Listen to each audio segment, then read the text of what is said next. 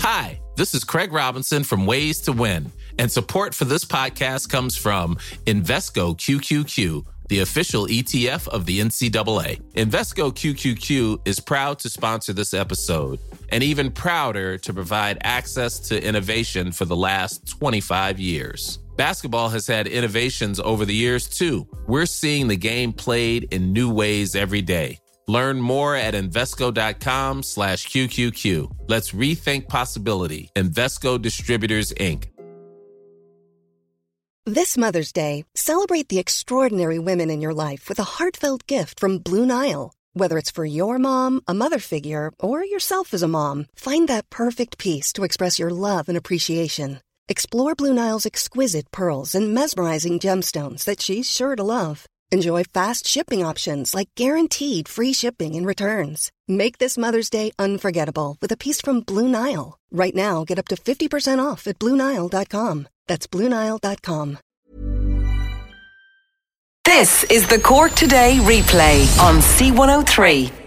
As we welcome you along to the programme, staying on the topic of weather, Ireland, we are expected to be set for an Arctic blast of temperatures as we head into this week. Temperatures could go as low as -5 degrees. Some people are describing it as the latest version of the beast from the east, said to bring heavy snowfall with it. But at the moment, it's looking like a lot of that snowfall will affect the east rather than the entire country. But who knows what way this is going to pan out as the week goes on. The Met Éireann have issued a weather advisory to householders, pedestrians and motorists for the next 96 hours. Dublin, the east coast and northern parts of the country will see significant snowfalls from tomorrow and again on Thursday, as this icy Siberian wind will meet moisture-laden Atlantic air, and that will give us, it's the same weather phenomenon that gave us the beast from the east in 2018.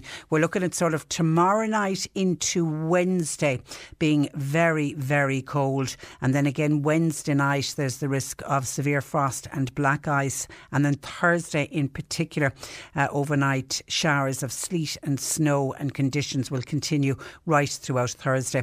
So it could be that Thursday could be the worst of it. Anyway, we're keeping a close eye on it, and we're going to be in contact with Met Éireann, and we'll try and get Met Éireann to join us on the programme because particularly we want to find out what's happening here in the south. John Paul's taking your calls this morning, 1850 333 103. Anything you want to share with us, as always, we love to hear from you. You can text or WhatsApp 0862 103 103. And actually Janice has been on to the programme already this morning. She said she was travelling to work yesterday morning. She works in a medical centre in the city, and she took time out to call us today because she said on her way to work she spotted a group of Cork County Council workers that were litter picking at Rathduff.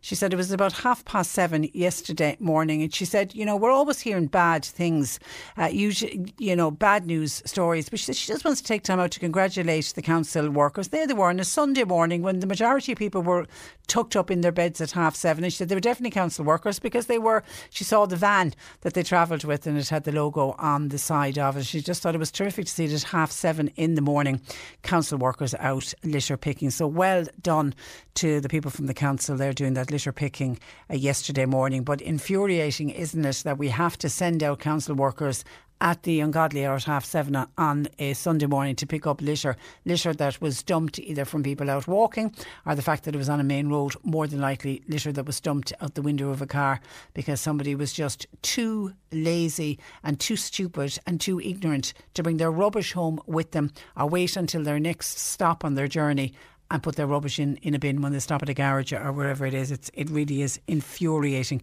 to hear about that, but well done to those council workers. What infuriated me over the weekend was yesterday morning reading in the Sunday papers that there are hundreds of passengers, can't get an accurate figure, but it seems it's many, many hundreds of passengers travelling from the Middle East, and they're using Ireland as a back door into Britain. Irish and British citizens, we can move freely between the two countries due to obviously the freedom of movement rules set out in the common travel area, which means you don't have to quarantine if you want to go to England, or if people from England coming here. Now there's a change of rules, but anyway, people who fly in from Dublin over to England do not need to quarantine, and it seems seems that there are a number of British holidaymakers abusing the common travel area. And what are they doing? They're doing it to avoid having to quarantine when they go back into the UK, because instead of getting off a flight from Dubai, they're suddenly getting off a flight from Dublin Airport. And where are you travelling? Oh, travelling from Dublin? Oh no, you don't need to quarantine. Home you go. Yes, they've just come off either the previous day, the previous number of hours. They would have come off a flight from the UEA. Now, Simon Coveney, when this story broke yesterday, very much getting involved in this story, and he said if this has been abused by UK citizens coming back from any parts of the world to try to take advantage of that issue, then he said we'll close that door by ensuring that there are communications with airlines and with the UK authority to make sure that they know exactly where people are coming from when they come through the airports.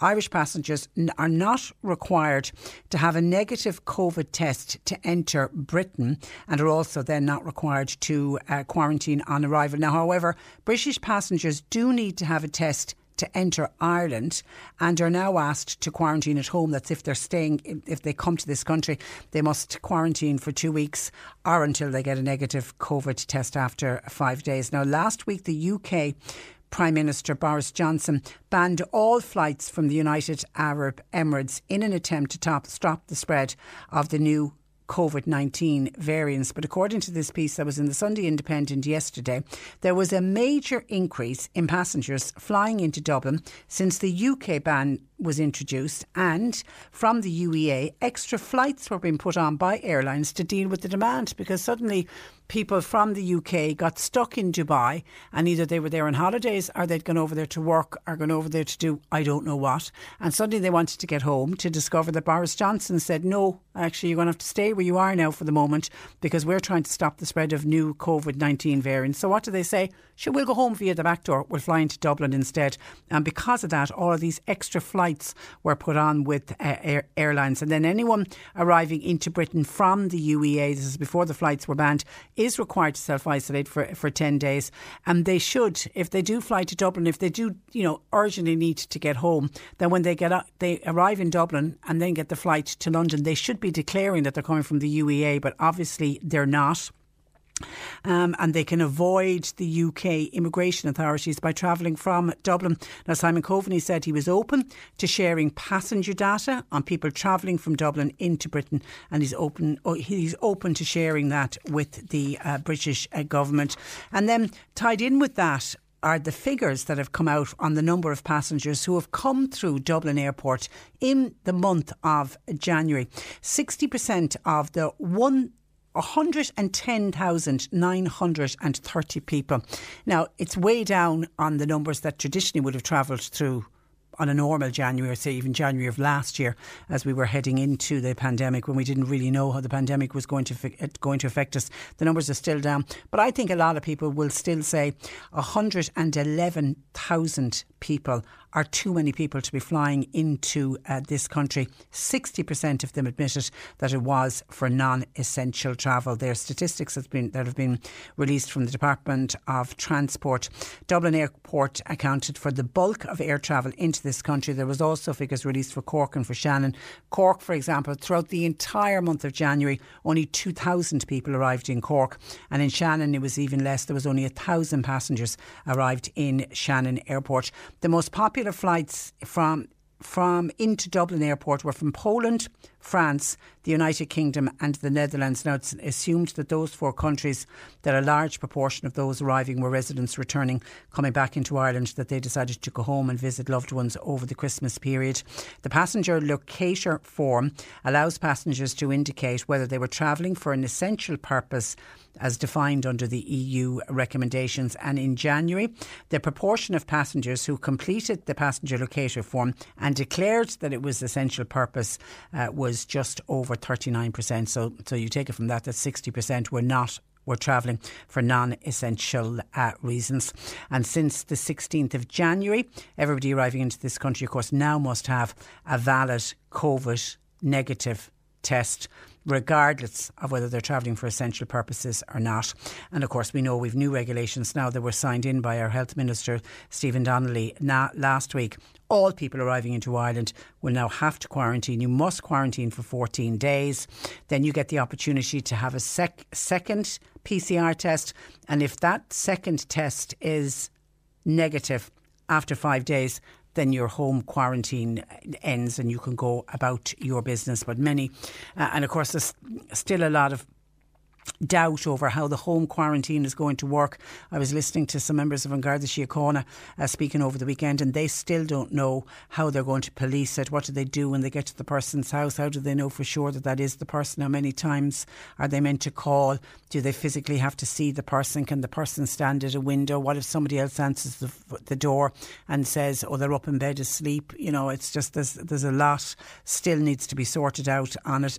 But at least we are making moves towards quarantining, and the legislation now has been put in place. But of course, many health experts and obviously opposition parties are saying that the restrictions are literally too little too late, as the country faces down the highest rate of hospitalisation since the beginning of the pandemic. And we have had the highest number of deaths since the beginning of the pandemic. We have the highest number of cases since the beginning of the pandemic, and also the highest number of people in hospital. So is it all coming a little too late? But is it better late than never, particularly when you see the amount of people that are still travelling, or the amount of people that still travelled into this country throughout the month of January. And then, just as I say, I got so annoyed when I heard that we had people who were using Dublin Airport as the back door to get into the United Kingdom. And it seems they didn't all remain airside. It wasn't that they got off a flight from the UEA and then straight away boarded a flight to London or wherever else they were heading on to.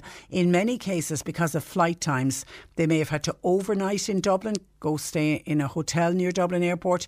In some cases, they went out and either hired a car or took public transport and went up to Belfast and got a flight from Belfast instead. So there are these people coming off these flights, even though they have a negative COVID test. People will say, well, some experts will say, not really worth the paper it's written on, because it's just a snapshot in time.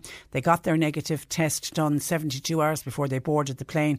What happens in that 72 hours? Did they come in contact with somebody who was COVID positive and then they picked it up, and in their heart of hearts they have a negative test? They don't believe that they have COVID, but they have no way of knowing that they don't. Because if you look to some of the countries where they have the mandatory quarantine, like New Zealand and Australia, where you're taken straight off the plane and you're brought straight to a hotel, you're put into the hotel room, you're not allowed to leave that hotel room. If you want to go outside to have a cigarette, a security guard has to go with you.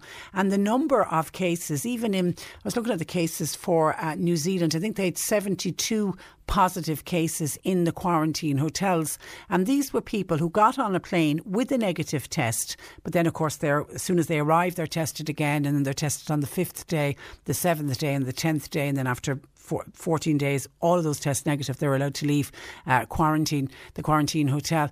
But 72 of them I think in the last month had tested positive. So these were people who had their negative test, believed that they were okay, and either some way on that 72 hours before they got onto the plane picked it up, or perhaps they picked it up on the plane, they don't know, are at the airport. So to allow people to get off a plane and then to mingle with the general population is just not good enough. There's been too many mistakes made when it comes to opening up the country too quickly, or allowing people to travel, or allowing people to congregate. Like, we know all of the information now. So, I mean, you know, Simon Coveney saying that we need to do something about it, and we need to stop it. We need to stop it today. It needs to happen now. We can't let this go on for another few weeks while they decide what needs to be done. And of course, also there is the Gardaí have also now I'm assuming it's from today, are beginning traffic checks near the border.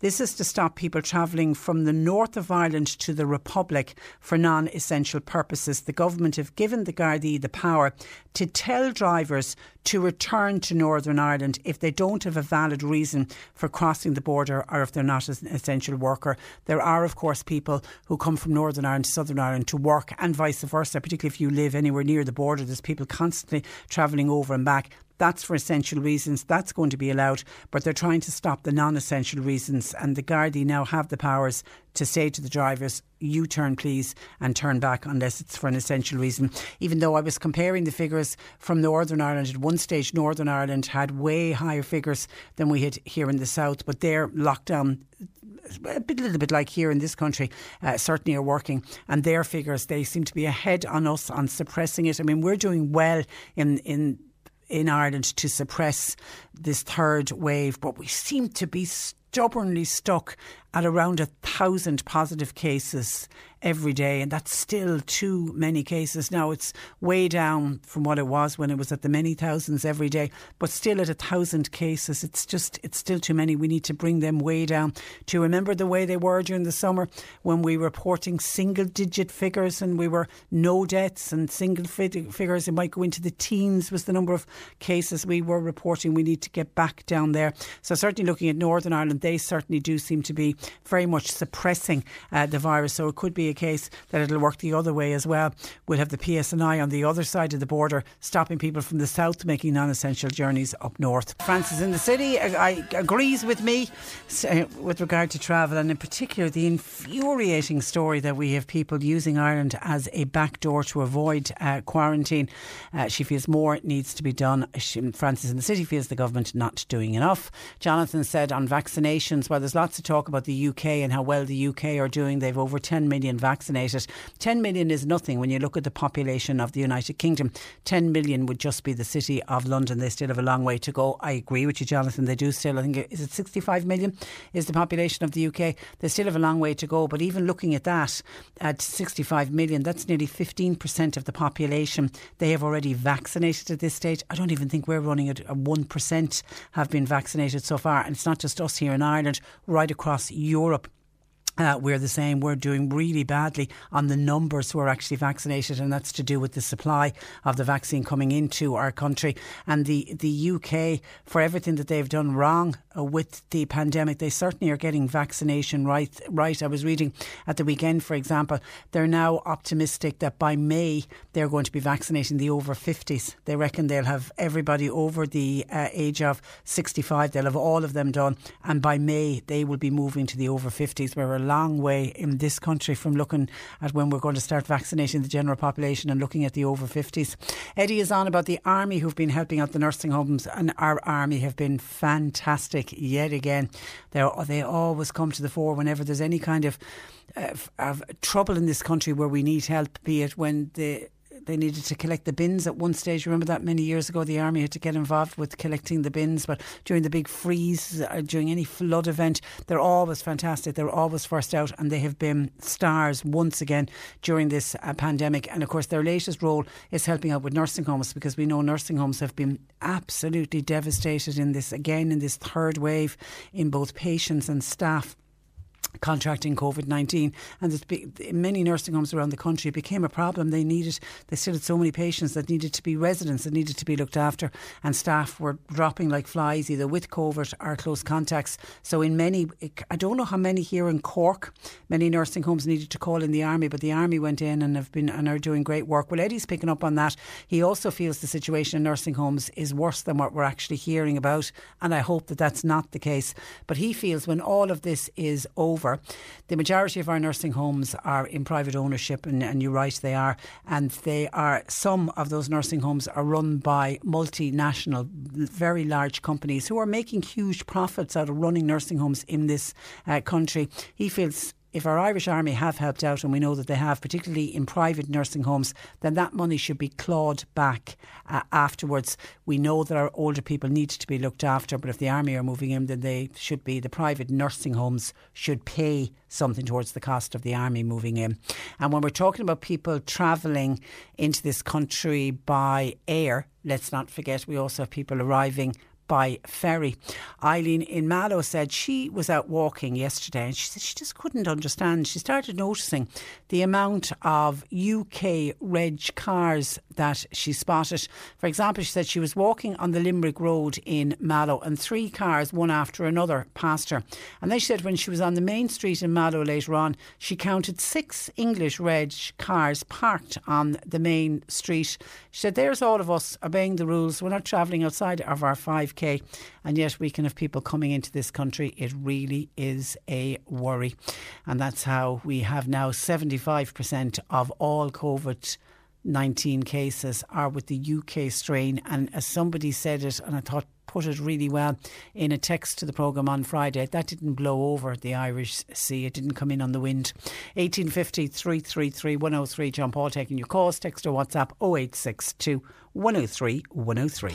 Cork Today on C103. With Sean Cusack Insurance's Kinsale, now part of McCarthy Insurance Group. Want great advice? You know who to talk to. See mig.ie. Now, some of your texts coming in. Somebody's just made the point to the listener who said that they were out walking yesterday. Who was it that said they were out walking yesterday? Eileen Mallow couldn't get over the number of English registered cars. She was out walking on the Limerick Road in Mallow, so coming in from the Limerick direction, there was 3 cars past her, and that they were the English reg cars. And then when she was walking downtown, she counted 6 parked on the main street. Couldn't get over. She says, all of these people travelling into this country, while everybody else, we're all doing our bit and we're sticking within the 5k and nobody's travelling outside of their 5k. Somebody has pointed out those people who are driving English registered cars, those people could be living in this country. People are very quick to judge, says this person, who's also picking up on somebody who said it's only those in London that are being vaccinated. That's not true. I have friends in Manchester and Oxford who got the vaccine. They're doing a lot better than here with vaccinating in the UK.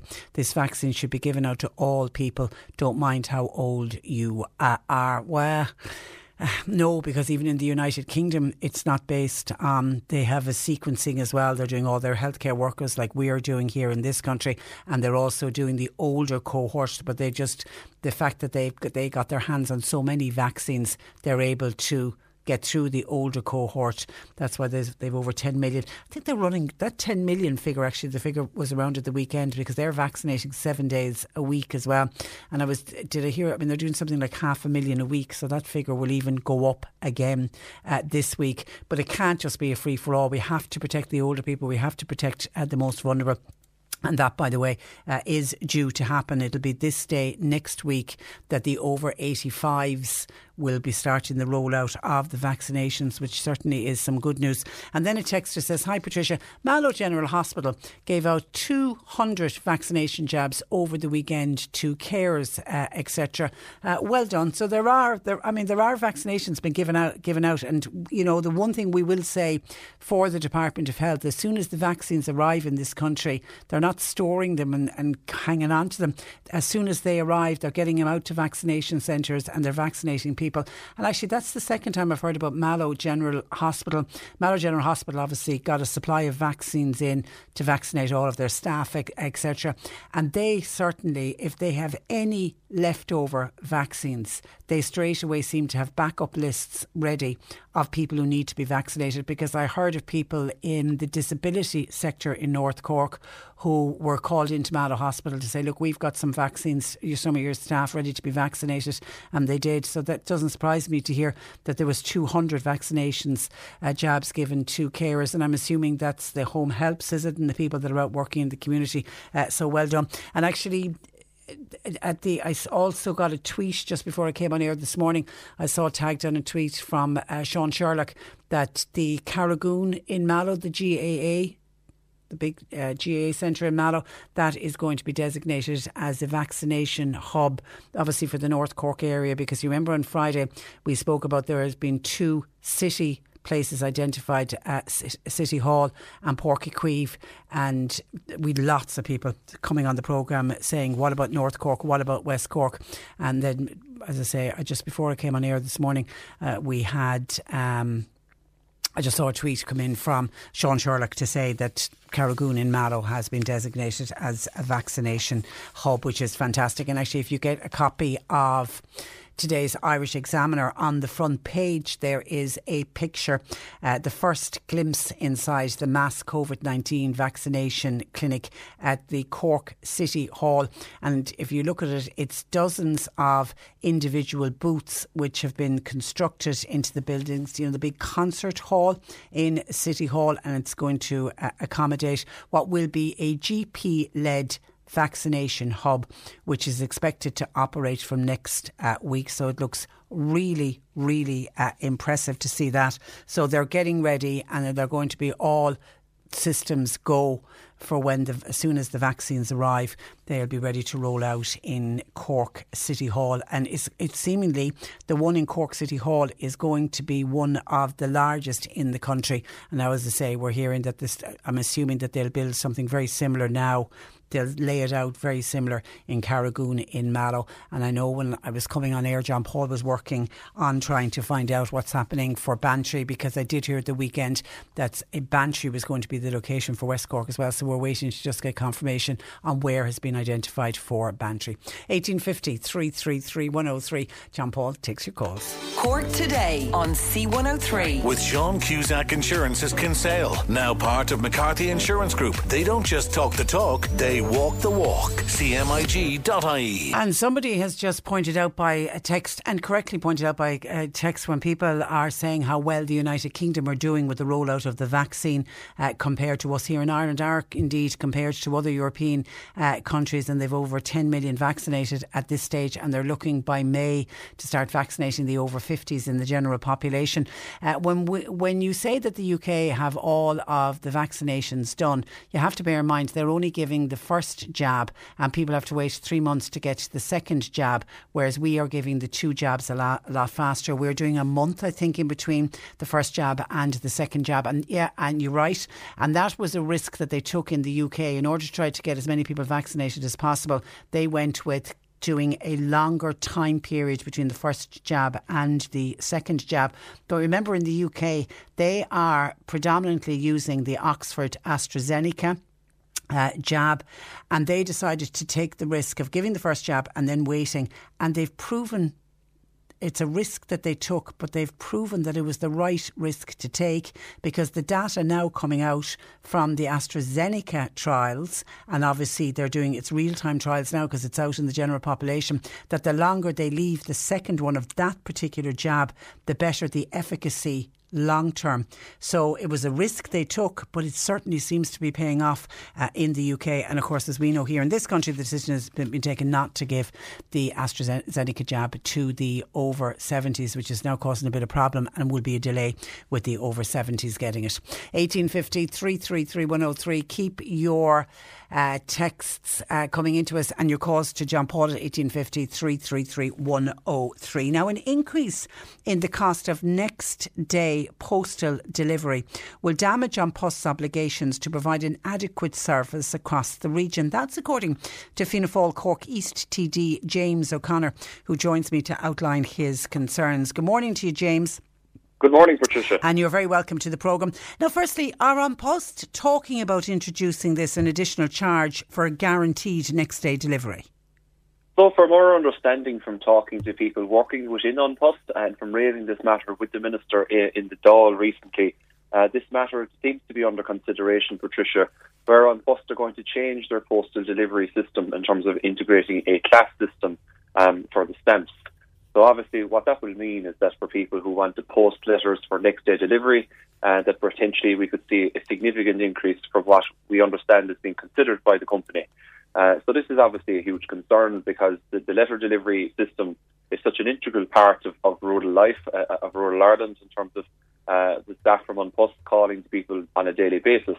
And this could potentially change, and many different people working with An Post in their delivery section have been in touch with my own office here in Cork East to outline their significant concern about this, and I do share their concern. So it's a little bit similar to sort of what they do in the UK. They have this first and second class postal system, isn't it? That's what you're thinking that they may go with. Exactly. So that's the matter that we believe that they are thinking about actually implementing here in Ireland. But what we have started to see within An Post management of recent times is a prioritisation, Patricia, of delivery service, I suppose, in the sense that people are now ordering more of their goods and services online. And An Post have seen an exponential rise in the scale of delivery service, and they're not putting as much priority, in my view, into delivering of letters and parcels anymore. Unfortunately, we have seen the closure of the mail centre in Little Island. It was something that has really come to the fore during the pandemic, Patricia, was actually delivery issues that many constituents have been having. Quite a number of people have been reporting to me, unfortunately, that they have seen a significant slowdown in postal and letter deliveries, that they've been waiting up to a week in some cases to receive letters that they would have expected to come overnight. So but is that not just purely down to the fact we're living in a pandemic, people are ordering more items online, and our postal service has never been busier? Well, I think from the letter delivery point of view, there is no set particular reason that they should not be able to cope with the demand of letter delivery, because I suppose the post staff are still doing deliveries on a daily basis. But when it comes to sorting, I think that's where there's a particular issue. And I did raise that with Minister Ryan in the Dáil Chamber recently about my concerns around that and about the priority that the company is putting on their daily house calls. So that is a matter, I feel, that has to be addressed within An Post. And we have to understand, I think, as rural society, looking at this, that this will represent a significant and major shift within An Post's business model. And perhaps that might not be one that's going to be in the best interest of rural Ireland, Patricia. Do you firmly believe that An Post made the wrong decision in closing the Little Island sorting office?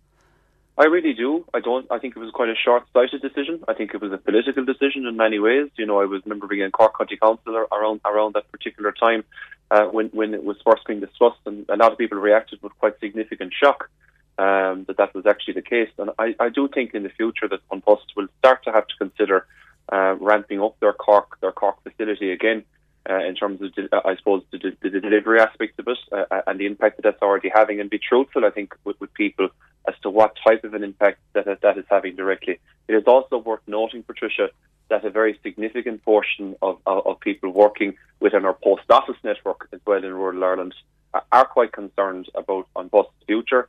Of course, a new vision for post services in Ireland was the report that was commissioned by An Post a few years ago, and there are many different aspects of that particular report which are quite concerning in terms of the direct state aid that An Post receives, and we need to ensure that is maintained at its current level, if not increased. These were points that were made by both myself and by colleague in Clare, Deputy Cathal Crowe, in recent times. So we're hoping that the Minister will be receptive to those arguments. Okay, and you raised all of these concerns, and actually I watched your piece on Oireachtas TV over the weekend. You raised all these concerns with Minister Eamon Ryan. What did he say to you, and were you satisfied with his response? So what I did find from the Minister's response is that there was no blanket denial of what we were talking about earlier on in the interview around the system will change for the postal envelopes. So that's something that seems to be under strong consideration.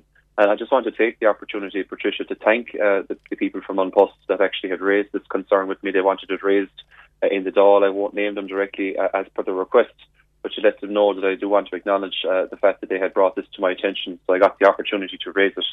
But there didn't seem to be any, I suppose, denial from Minister Ryan about this. So that is coming of a particular concern to me and to those workers in An Post. Okay, all right. And as I say, the Post, I think postmen and women during this pandemic have proven how valuable their service is. I mean, the amount of people that contact us to say the only person we have calling is the postman and or the postwoman, and they've been great to check in on older people, and they know the older people on their route. They really do. They do a fantastic job. I'm working from home this morning, Patricia, near my constituency office in Youghal. And I just met the postman a few minutes ago. So, that's the service that I rely on, and a service that I appreciate. And I see how it's such an excellent facility for so many people in rural Ireland. And also the social aspect, the social aspect in the sense that they are checking in on vulnerable members of the community almost on a daily basis. And they do expect a call every day from the post van. So that's an important part of rural life. And that's something I suppose I explained to Minister Ryan, and it's something of a degree of concern that's not just me, but many of my colleagues do feel about Minister Ryan that he would not always have the best interests of rural Ireland at heart, and we need to continuously lobby on the behalf of rural Ireland to that minister. I shadow him in my capacity as spokesperson and transport within Fianna Fáil, and we do our best, I suppose, to plead the case for rural Ireland as often as we do get the opportunity to our ministers that are based within Dublin. And it's important that they would realise that there is a lot of activity and a lot of life going on in rural Ireland at present because of people working from home, from those that have chosen to move home from urban areas to more rural settings. So now is not the time to be thinking about cutting back on postal services. Okay, and do you remember this day last year? I do. It's incredible to think back 12 months ago today. That it was the results day. I was above in the count centre, I think in Mallow, fretting over what was going to happen. Of course, it was an extraordinary experience. I was less than a mile from my mother's home place that day at the GA Centre in Mallow. But it was a huge honour, of course, to get elected to the Dáil. It's been a tremendous year in the sense of getting some work done and getting, I suppose, my feet in the door in Leinster House. But unfortunately, I don't think any of us, Patricia, foresaw what was coming down the tracks with the pandemic at that stage. None of us could have predicted this day last year, what the year was going to hold. In some ways, when we were taught it in the office, the fact that it was the first year of since the general election, and I was saying, in some ways it seemed, God, is that a year ago? And then in other ways it seems like it was 100 years ago. It's been an incredible year, and of course it was your first time to be elected, so it was like a baptism of fire for you almost. It really was, and it was quite an interesting timeline in the sense that we were elected first in February, and by the middle of March, unfortunately, we saw the horrific scenes that started to unfold in Italy. And of course, the Six Nations matches, people could probably throw their memories back. Yeah. What was happening where the Italian match was going to be taking place in Ireland. There was a lot of controversy around that, I remember. And obviously then, by April, the situation had exploded in Ireland in the sense that it became a top political priority to form a government to urgently deal with it. And I think it brought consensus amongst a lot of the parties to get their act together and form a government. So it had a huge impact on the political system, Patricia. There's no questioning that. And it's certainly something that when the election actually happened this day last year, and that we didn't realise, I don't think that was going to be a very large deciding factor for the formation of a government this time around. Okay, all right. And just on post, Jim says, "Hi Patricia, I got a Christmas card from my cousin in London. It took 48 days to arrive." And another listener says, "I'm still waiting on a parcel sent to me from a friend in Blackrock in Cork to be sent out into the county and haven't seen it yet." Okay, 1850 333 103. Listen, thank you for that, James. Patricia, just to share one bit of breaking news as well that has come in the last few moments. A very big story here in East Cork is that EirGrid have confirmed that they will not be running the interconnector cable through Castlemartyr and Killa villages. I know your show had covered this some weeks ago, but they have just confirmed to me there within the last half an hour that Killa and Castlemartyr village will both be bypassed in the sense that the cable will not be going through either one of those villages. So just to share that bit of because there was huge objections. Enormous after all the millions have been spent on the road upgrades within the villages and resurfacing works. That it's very good news this morning that EirGrid will be avoiding both of those villages. So thank you so much for having me. Glad to share that. Thanks for that, James, and stay safe. That is Cork East Fianna Fáil Dáil Deputy James O'Connor. You're listening to Cork Today on replay. Phone and text lines are currently closed. Margaret contacting us through Facebook, just listening to you there on the radio while on a break. And the lady was talking about spotting so many cars in Mallow with English registration plates. Margaret said, it got me thinking, where are these people staying? If they didn't have accommodation, they wouldn't come.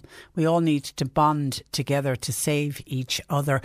There aren't hotels. Are there hotels open for, I think hotels are only open for essential workers, and I think it's the same with B&Bs. Could you rent a house? I suppose you could. I assumed when I saw that comment come in that it's people coming over to visit family. Is it? I don't know. I've no way of knowing who was in those cars, who was driving those cars, or why there was just so many in Mallow yesterday when our listener was out for the walk. I can't understand it. OK, on Post that we spoke about, and of course as soon as we mention anything to do with An Post and next day delivery, and this is in any way criticism of the postmen and postwomen who are just working so hard. Everyone has a story to tell about, waiting on a letter and a delay with a letter. Yvonne by WhatsApp says, firstly, Patricia, have you seen the guys and gals from the Clonmel Postal Service dancing the Jerusalem Challenge? Well done to them. I did. I saw it over the weekend. Actually, I know one or two of them. I recognise their faces in it. Anyway, it's quite funny. It's just there. There's so many people now doing the Jerusalem. Did I see the Imperial Hotel in Cork as well did another really good one? Like, local businesses now are getting together to do it. The Gardaí definitely have everybody dancing for sure. Anyway, Yvonne texts on a different note. She said about a parcel post. I had a very positive experience with An Post. I needed a parcel posted in Clonmel last Thursday afternoon, and I'm delighted to tell you that I received it here in Cork on Saturday morning. Absolutely brilliant service. Then only this morning I got a text from my good friend in Denmark to thank me for my thoughtful Christmas gift, which she received yesterday in the post. I posted it on the 13th of December. Whoa, that took nearly 2 months to get there, but at least she got it. And there's a lot of people actually are saying that they're getting Christmas cards and Christmas presents well into January and now well into February, and it's putting a smile on people's faces. So I was glad to know that it arrived safely. So it also says to people who are still saying, oh, it's gone, it's lost, I sent something and it hasn't arrived, there is still hope. There are still parcels arriving.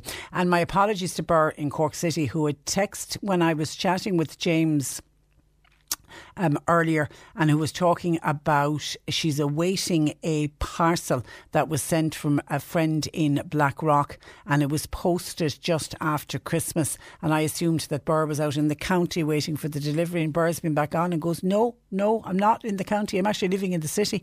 The parcel was coming from Blackrock to the Magazine Road area of the city, said Burr, and she's still waiting on the delivery of same. Maybe get on to An Post and see if they can update you on when you expect that to arrive. Margaret says, morning Patricia, believe it or not, I got a Christmas card on the 2nd of February, mailed from Castle Island on the 19th of December. Goodness me, says Margaret, you can look at it as maybe a Christmas card early and ready for next year at this stage, or this year at this stage. 1850 333 103. OK, some other issues coming in. But Patricia, what is the point? Full stop. We are not allowed to travel 5 kilometres from our own home yet. 110,930 souls travelled in from abroad through Dublin Airport, and that was just during the month of January. The government have completely lost it. And how many senior citizens were admitted to hospital, contracted COVID, and others who were left to die in a nursing home. I did hear not everyone in nursing homes who get COVID-19 end up in a hospital, because I did hear one nursing home, one assistant a nurse working in a nursing home, and saying on very elderly patients that the decision is taken rather than transfer them into an ICU setting to look after them in the nursing home so that they can be with the people who've looked after them and who love them. And, at times I think that probably is the right decision. It's not that they're being left to die in nursing homes, but they're dying in nursing homes surrounded by people who they know and who love them and who they have loved over the last number of years that they have been residents there. On vaccination, Mavis says, quite a lot of my friends in the United Kingdom have actually received their second jab, and they had them done in December. Also, they've already started on the over 60s. Oh, I didn't realise that. I also know somebody who is in her 40s who had breast cancer, and she was classed as in a vulnerable at-risk group. She's had her first jab. As the UK are now not governed by the EU, they can make their own decisions, says Mavis, and it certainly seems to be working when it comes to the rollout of the vaccine. And John says the UK got out of the EU just in time. That's why they're well ahead on vaccinations, not like the stragglers in good old Ireland. We were told it would be a serious advantage to us to be a member of the EU going forward. Well, look how far behind we are on this one. we are brainwashed, says John. And it isn't just us here in Ireland, though. Let's be honest. It's right across Europe, every other European country.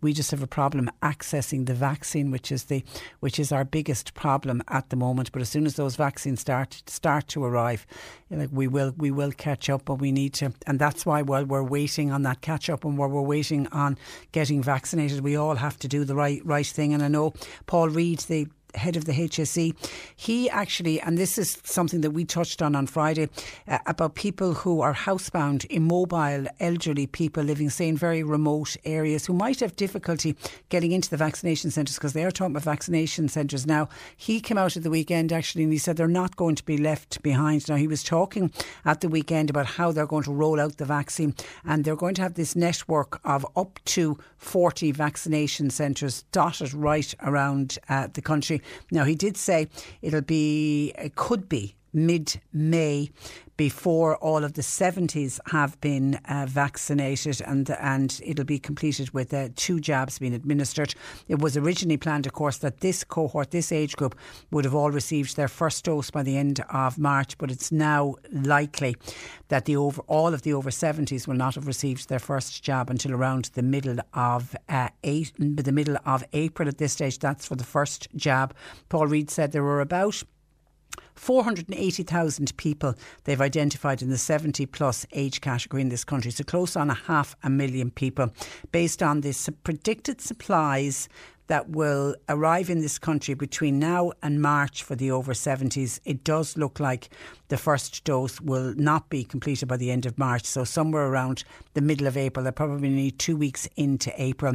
Then the second doses will come on stream, and it's expected that everybody in the over 70, that almost 500,000 people, that all of them will have been completely vaccinated by the middle of May. Now, Paul Reid was being questioned about, how exactly the vaccine is going to be rolled out.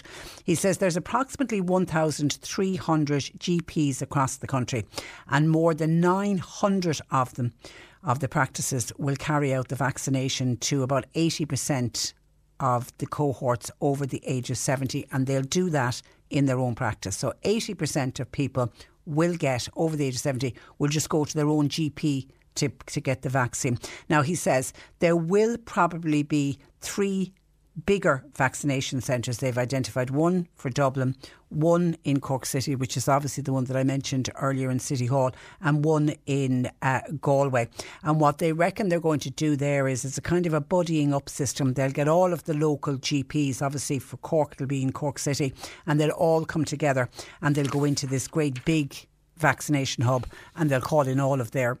You'll still get called by your GP, but instead of going to the practice, you'll be told to go to one of these vaccination centres. Paul Reid is still saying that vaccinations for the over 70s will begin as planned this day week, 15th of February, and they are beginning with those aged over the age of 85. So across this week, if you are over the age of 85, you can expect to get some kind of either a text message or a call from your doctor telling you exactly what day to come in and where to go to get your jab. And then when Paul Reid was asked about the immobile elderly people who are living in remote areas, people who are housebound, people who may not have the transport to be able to access their vaccination, what will happen? He said the Defence Forces, the good old army that we mentioned earlier on, they have been more than helpful in terms of contact tracing. They've been working in swabbing centres. We know they've been working in nursing homes. Their medics have been working, and they've also been working in vaccination centres. And he says the Defence Forces have again offered to help in terms of reaching out to the most vulnerable. So he wanted at the weekend to assure people who are immobile and can't get to some of the centres, don't panic, you're not going to be left behind. If you want a vaccine, there'll be a vaccine there for you. He said if it's a simple issue of transport, he said if it's a transport issue, that can be arranged. He said that they've got good arrangements with local authorities who will work with the HSE in terms of transporting patients, and the Defence Forces have also offered to help. And he said we'll also consider how we can get out to their homes as well. So they still haven't ruled out calling out to people's homes if somebody is completely immobile and can't leave the home, and there will be a cohort of people who are housebound and just can't get out. So he said they're not going to be forgotten about, which is the real important one to point out. And healthcare workers and those over the age of 70 will be the first to go to the mass vaccination centre in City Hall, by the way, as well as the news that's coming through. And then, as I mentioned, Sean Sherlock has been tweeting earlier this morning, and he tagged us on a post that Carragoon in Mallow has been identified and has been chosen as a vaccination centre, I'm assuming, for the North Cork area. And we're still trying to get confirmation on where will be a vaccination centre for the West Cork area. 1850 333 103. Keep your texts coming in. I can already see texts coming in for Annalise, so keep those coming, please. Annalise will be joining us a little bit later on the programme. And someone in the midst of all of it sent in a text. I just want to give a mention to say, hi Patricia, all those lovely virtual hug cards that came out earlier than planned are all sold out in Mallow. Do you know if they'll be getting more in? Okay, that's obviously little Adam King's virtual hug card that we mentioned last week. They're being launched in time for Valentine's Day. But the idea is you can send them to anyone, and then if you receive one, you can cut out Adam's virtual hug and pin it up somewhere at home. I saw him on Facebook asking people to do that. And it was SuperValu and Centra stores. He's teamed up with, they're the only two that were selling them, and it's a fundraiser. It's for the Children's Department at CUH and for Crumlin Children's Hospital, the two hospitals that little Adam attends himself. We'll see if we can find out. And if they've all sold out, yeah, because I think he's a little lad that has been just taken into the hearts of everyone when he appeared on the Late Late Toy Show with his little virtual hug in his hand, cut out on a little piece of paper. It was just so delightful. So I imagine everybody, because I actually mentioned it on the programme, I saw the piece on the paper, and I was talking about it, and actually in my own mind as I was reading it out, saying I have to buy one of those cards, even if I just buy it for myself at home to have one of little Adam's virtual hugs. And obviously a lot of people had the same idea. Anyway, according to this listener, in Mallow, in SuperValu and Centra in Mallow, they are completely sold out. Now, I don't know if you asked in the store, are they planning to get any in, or is there a limited run? We'll see if we can find out. It could be the case that there's just a limited run of them, and when they're gone, they're gone. So leave it with us and we'll see if we can find out more information on that. 1850, but did you manage to buy one of the cards? Let us know. 1850 333 103, or if you spot them on sale anywhere, or any SuperValu or Central listening to us that still have them in stock, let us know and we'll certainly give a shout out for you. Text or WhatsApp 0862 103 103. C103 Jobs. Avonmore Electrical in North Cork, they're hiring fitters/turners, mechanical fitters and electricians. And a qualified electrician is also wanted for manufacturing maintenance, that's in East Cork. Qualified hairstylist is required, that's for work in Silver Springs. And Farm Co Agri Trading in Mallow, they have positions available for an admin/bookkeeper, agri salesperson and a truck driver for local work. You'll find all the details and more job opportunities by going online now. Just go to c103.ie/jobs for more. This is C103. Cork Today on C103. With Sean Cusack Insurance's Kinsale, now part of McCarthy Insurance Group. Want great advice? You know who to talk to. See MIG.ie. The decision by the High Court last week that 4 pub owners are entitled to business interruption compensation from their insurer due to COVID-19 pandemic was warmly welcomed by publicans all over the country. To chat about the significance of the decision, I'm joined by Brian Winters, who's a qualified solicitor, but he's also a publican, and he's part of the group called Save Irish Pubs campaign. Good morning to you, Brian. Good morning, Patricia. Thank you for having me on. Well, you're very welcome. Now, publicans took out business interruption cover with FBD in good faith. What reasons were the company given for not paying out the compensation when the pandemic hit and their business had to close? In short, Patricia, pure unadulterated greed was the driving factor. It's something I don't say lightly. I think how the insurance industry has conducted themselves, not only with publicans, I hasten to add, but also with all small business. There was a systematic approach of denying valid claims. If you had a claim that was denied and you challenged the insurance company, they invoked the arbitration clause. The arbitration clause, and for you as an individual to engage in an arbitration process, will cost you anywhere between 100,000 to 150,000 euros, which is beyond the reach of most public. Absolutely. So it was almost, that's a bullying tactic almost. It was using the financial might. You know, your listeners down there in Cork, can you imagine saying to a small publican, well, you have a claim, you go now and prosecute that claim. Their business was decimated, their income stopped from March 15th, and it was in response to that with the support of Irish distillers, who have a significant presence in Middleton Distillery down in Cork, that they came on board to level the playing pitch because they saw how the insurance companies were conducting themselves. And I must commend Irish distillers. They've been an incredible partner in providing this facility. And what we are about at SaveIrishPubs.ie is we've engaged the services of the leading commercial firm, McCann Fitzgerald. We have what we believe is the only independent loss adjusters. What we're inviting publicans to do, we already have 1,800 publicans, many of whom are from Cork City and County, to upload your policy. This will cost you nothing, absolutely nothing, and that's a very important point. What we're hoping now on foot of this judgment on Friday is that many insurance companies will follow suit. Now, I think one needs to temper the euphoria of Friday's decision, and I don't want to take from the significance of it. But even if you have an FBD policy, you're pretty much guaranteed that FBD are going to try and limit their payout to you, the publican.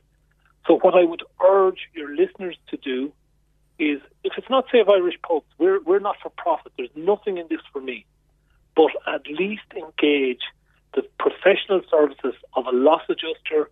Ignore all previous advice you got before. If you have an FBD policy, you should be entitled to payout, and you must ensure that you, the publican, get the maximum payout that you're entitled to. Do you know how many publicans have had taken out cover with FBD? Is it one of the popular insurance companies? FBD is one of the larger providers of insurance.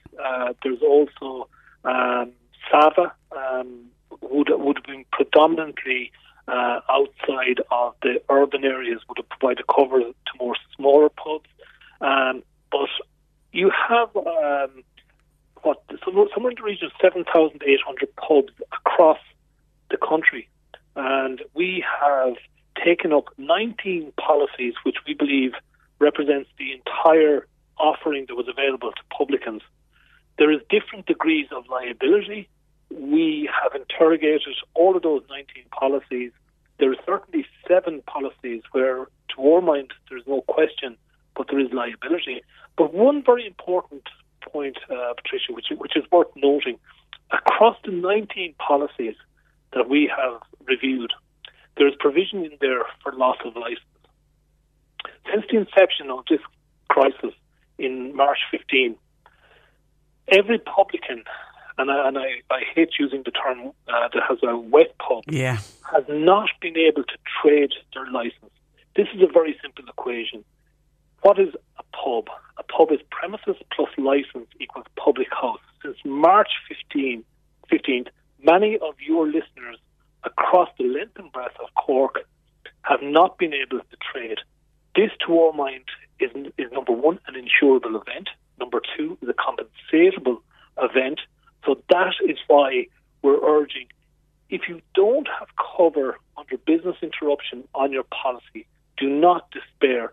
I would love to come on your programme this morning and say, look, I can guarantee every publican a payout. I can't do that. But what I can guarantee for no cost is that you will get a good crack at getting compensation. Have you any idea, for those that do have the business interruption cover, particularly those with FBD, any idea on how much publicans can expect to receive? In short, no. The argument relating to quantum of compensation is back before the court on the 17th of February. But again, across the 19 policies which we have interrogated, there is provision. And in some cases, business interruption is capped at 50,000 or business interruption is capped at 100,000. There's similar limits for loss of licence. But if you're a small publican in Ballydehob, in Cork City, in Middleton, that 50,000 is up there with oxygen. That could be the difference between you reopening your doors or remaining shut. The final point I'd make, and it goes beyond the Save Irish Pubs campaign, but for small business, your small barber, coffee shop, hairdressers across the county of Cork, I know today that iSure, which was a predominant insurer in the small business space, has conceded liability. So again, to your listeners, I would say ignore previous advice that you've got. On foot of this judgment, look at this through a fresh prism, dig out your policy from last year and go and get proper advice. A listener wants to know, will this ruling have an impact on other businesses that have been forced to close due to government restrictions? Yes, I think, and you'll see this morning the announcement that the Restaurant Federation, ably headed by Adrian Cummins, have written to 400 insurers. I think there is a huge volume of claims which have been systematically denied, and it's back to my point there. The small business where you contacted your broker in the first instance, and most people, Patricia, did not look beyond that. They took their brokers at the word.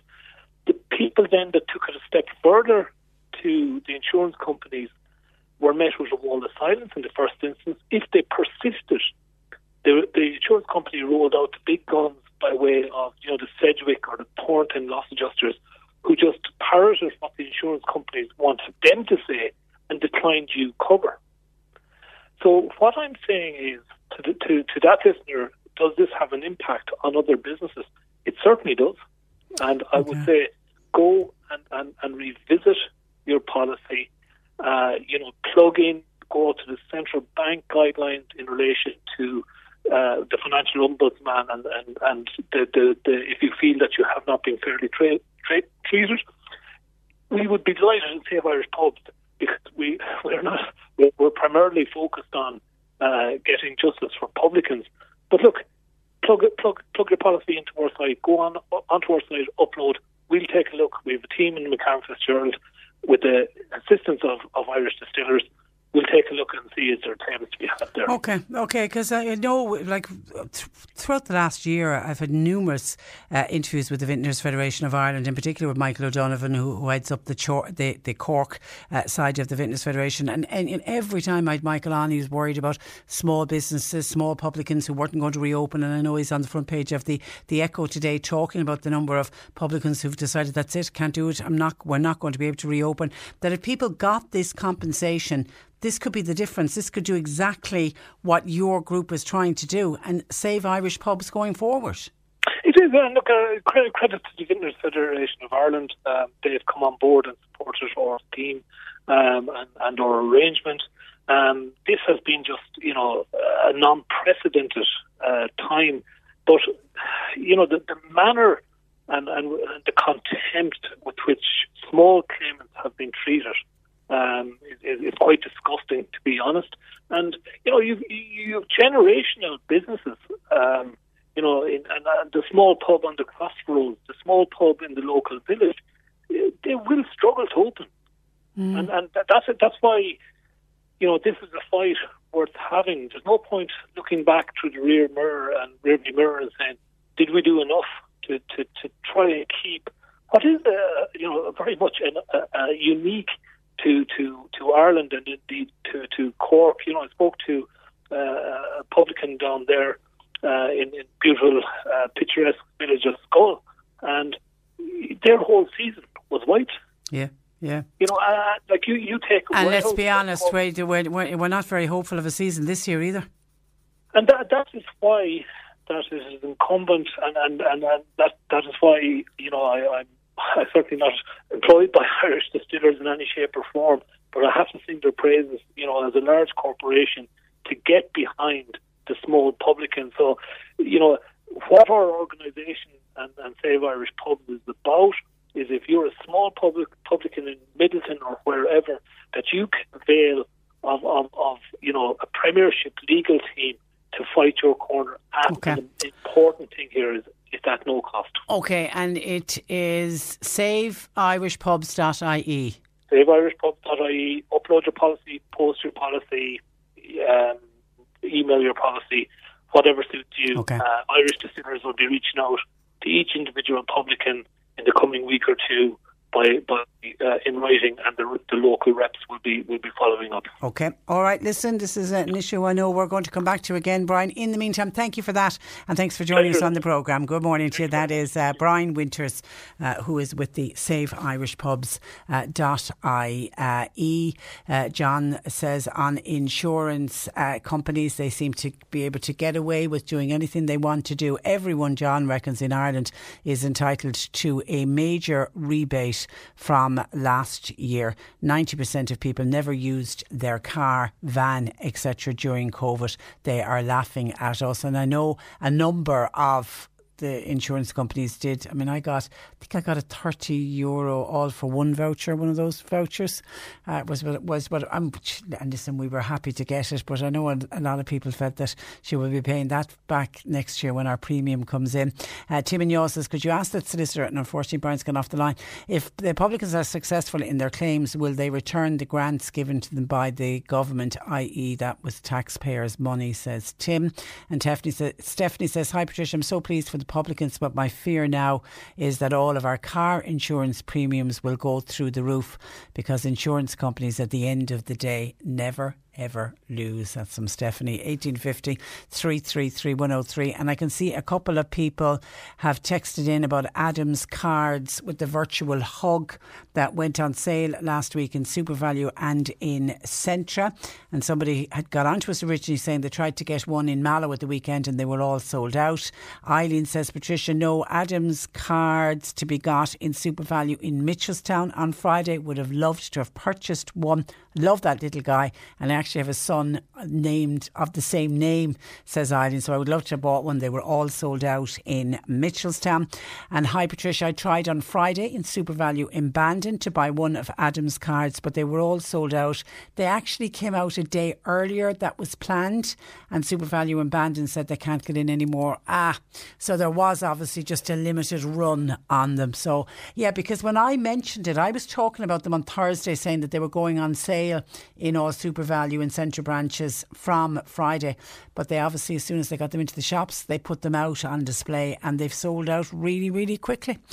Big success story for little Adam. He'll be thrilled, and obviously for the charities, because that's what it's about. It's about raising money for the Children's Unit of CUH and Crumlin Street Children's Hospital. 1850. We'll see, as I say, we'll see if they're going to do another run on them. I mean, if they're that successful, if we're hearing about that here in Cork, you can be assumed it's reflected all over the country as well. So we'll see if we can find out if they've any plans maybe to do another run of the cards. 1850 333 103. John Paul taking your calls. Text or WhatsApp 0862 103 103. Cork Today on C103. With Sean Cusack Insurance's Kinsale, now part of McCarthy Insurance Group. They don't just talk the talk, they walk the walk. CMIG.ie. Now here's a lovely one for you. Joan O'Donovan is a retired nurse, originally from Toronto in Canada, but has been living in Ireland for the last 30 years, and Ballylickey is where she now calls home. And Joan has contacted the programme with a suggestion for our frontline and healthcare workers ahead of Valentine's Day next Sunday. Good morning to you, Joan. Good morning, Patricia. You want to turn February the 14th into a love bomb day. Outline what you would like people to do. Okay. Well, remember that when the first lockdown happened, we cheer-clapped our hero medical team year now gone, Third Valley to climb. Bone-tired, disenchanted, it's our turn to cheer again. Make February the 14th their special day. Love bomb our hospital, nursing homes, doctor's surgery, chemists, ambulance. Drop off cards, hand creams, smiling window box flowers. sing by an open window, play a parking lot trumpet, clown dress with hero banners, dog walk masked parade, we're with you grin, and just to show our solidarity. Because I think 100 years from now, we will be part of Ireland's history books and know how well we've triumphed. So the idea that I had was to enlarge February the 14th every year, not just this year, to include Carers Day also. And do you feel, Joan, that some of our healthcare workers feel like they've been forgotten about almost? Yes, because we were cheering them every night at 6 o'clock for the first time. Yeah. And we just seem to have gotten kind of numb to the whole thing. And they must be after a year. And you think of just imagining an ICU nurse at CUH dealing with COVID all day. And I worked in an ICU years ago, and it really is claustrophobic and tiring, and especially when a lot of the people you're minding die. Yeah. So you work for 12 hours in a small room. You say you want to go to the bathroom, you're hungry.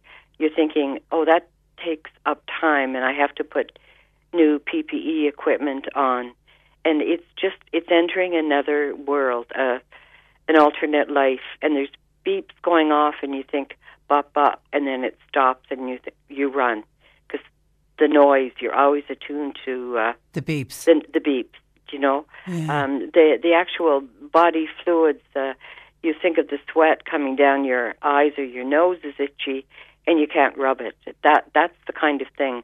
So for 12 hours, you go have a shower to get rid of whatever COVID, and you get dressed and you go out the door and say you get on the bus at CUH. I know the bus. And I'm sure it's different right now, but before you would see people without masks or masks hanging off their ears or under their noses, and they're on top of each other laughing, and you think, what am I doing? Because they don't care. You know? Yeah, people have no idea of, and actually I think we're going to get a glimpse into it tonight. It's a primetime special where they're going inside an IC unit, and I think we might get a glimpse of it. And, you know, I heard one of the guys working in there saying, you know, we go home and we lie awake. I imagine the way you've described it when you worked in ICU, that constant beeping, I imagine you're trying to go to sleep and you can still hear the beeps. Yeah. Yeah.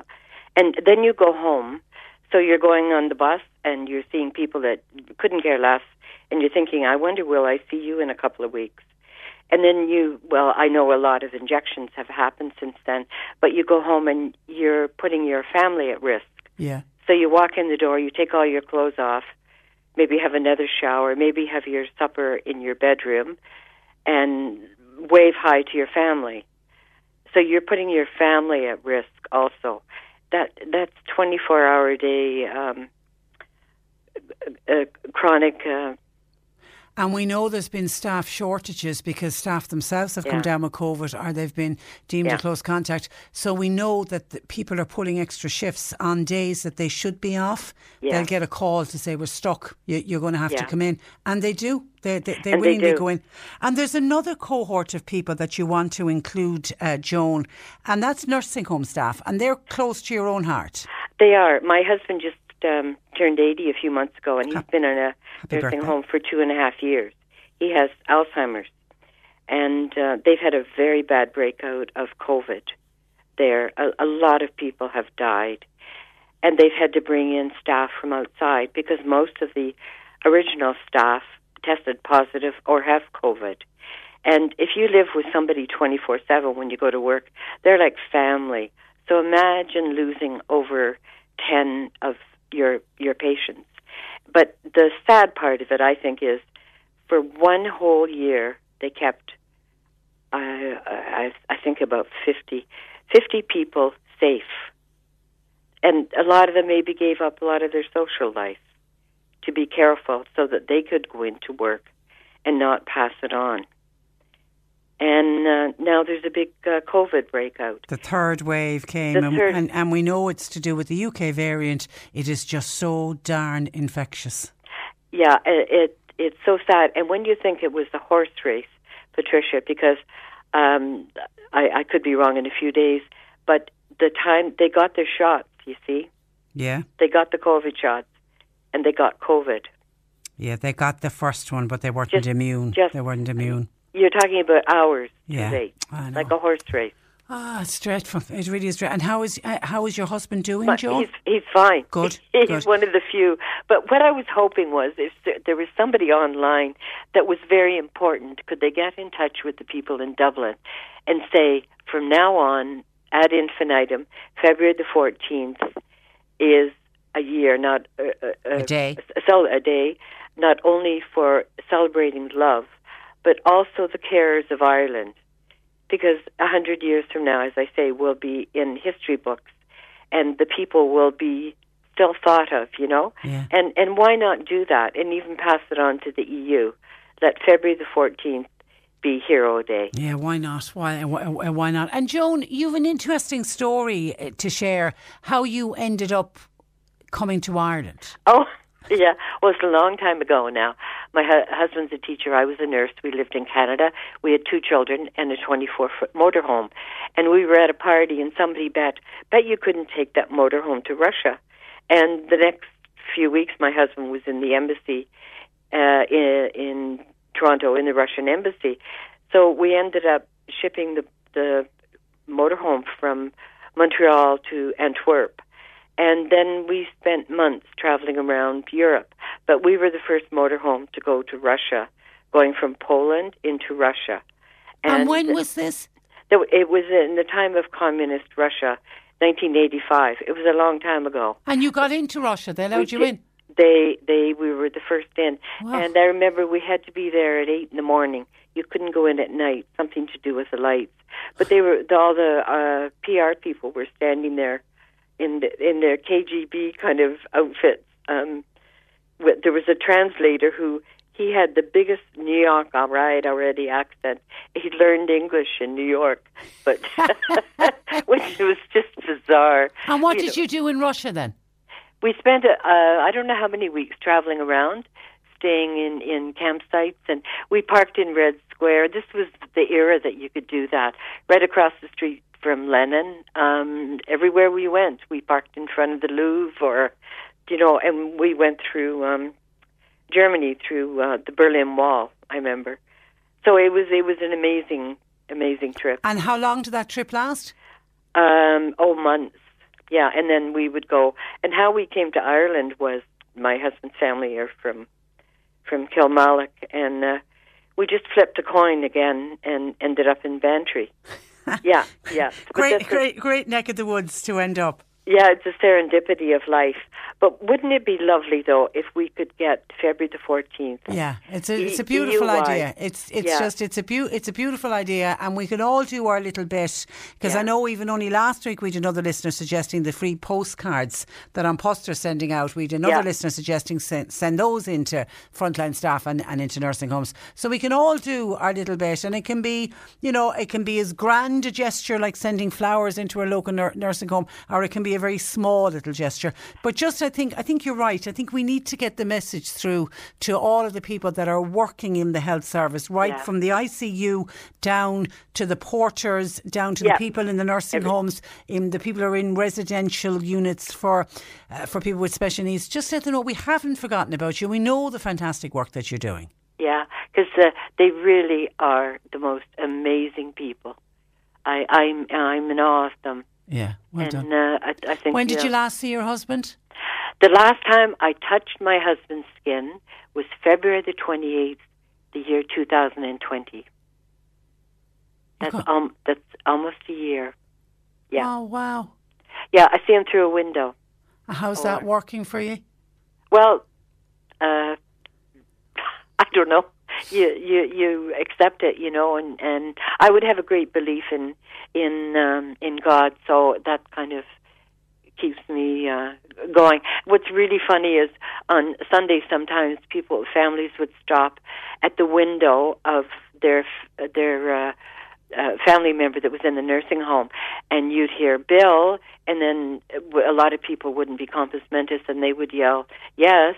So there was people calling names and other people answering, and there are funny parts of it, you know. I know. Yeah. I know. Yeah. Listen, you're a great woman. You've shared a great story with us. I've just spotted the next song is perfect for you because it's a track called A Good Heart, and that's what you have, Joan. Oh, listen, thank you for that, and thanks for joining us on the programme. Yeah, just tell everybody just to do some little thing. Okay. And just can I say, people can't accept anything that isn't packaged.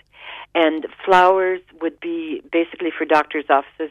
They can't have them inside. Of course, but there they could can't, be a window box inside. Yeah. You know, that kind of thing. All right. All right. Look Goodbye, after yourself. You're listening to Cork Today on replay. Phone and text lines are currently closed.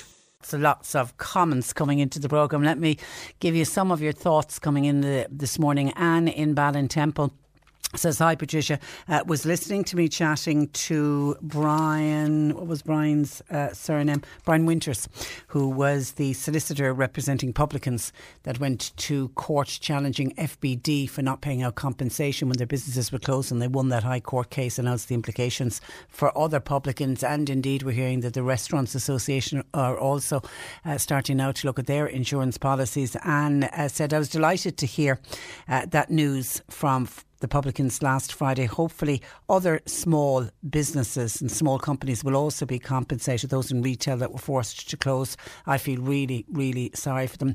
And many of them won't reopen again. That is the big problem. Morris says, very soon now you'll have the Healy Rays and Michael Collins looking for the pubs and restaurants to reopen. And John in Mallow says, just a question, will we be back in the wet pubs and going to hurling games over the summer, do you think, with no more rules or no masks? It's so frustrating, to be honest, getting fed up with it all. Says John, listen John, we're all getting fed up with it. My gut tells me no, we won't be back at hurling matches or inside in wet pubs by the summer. I think...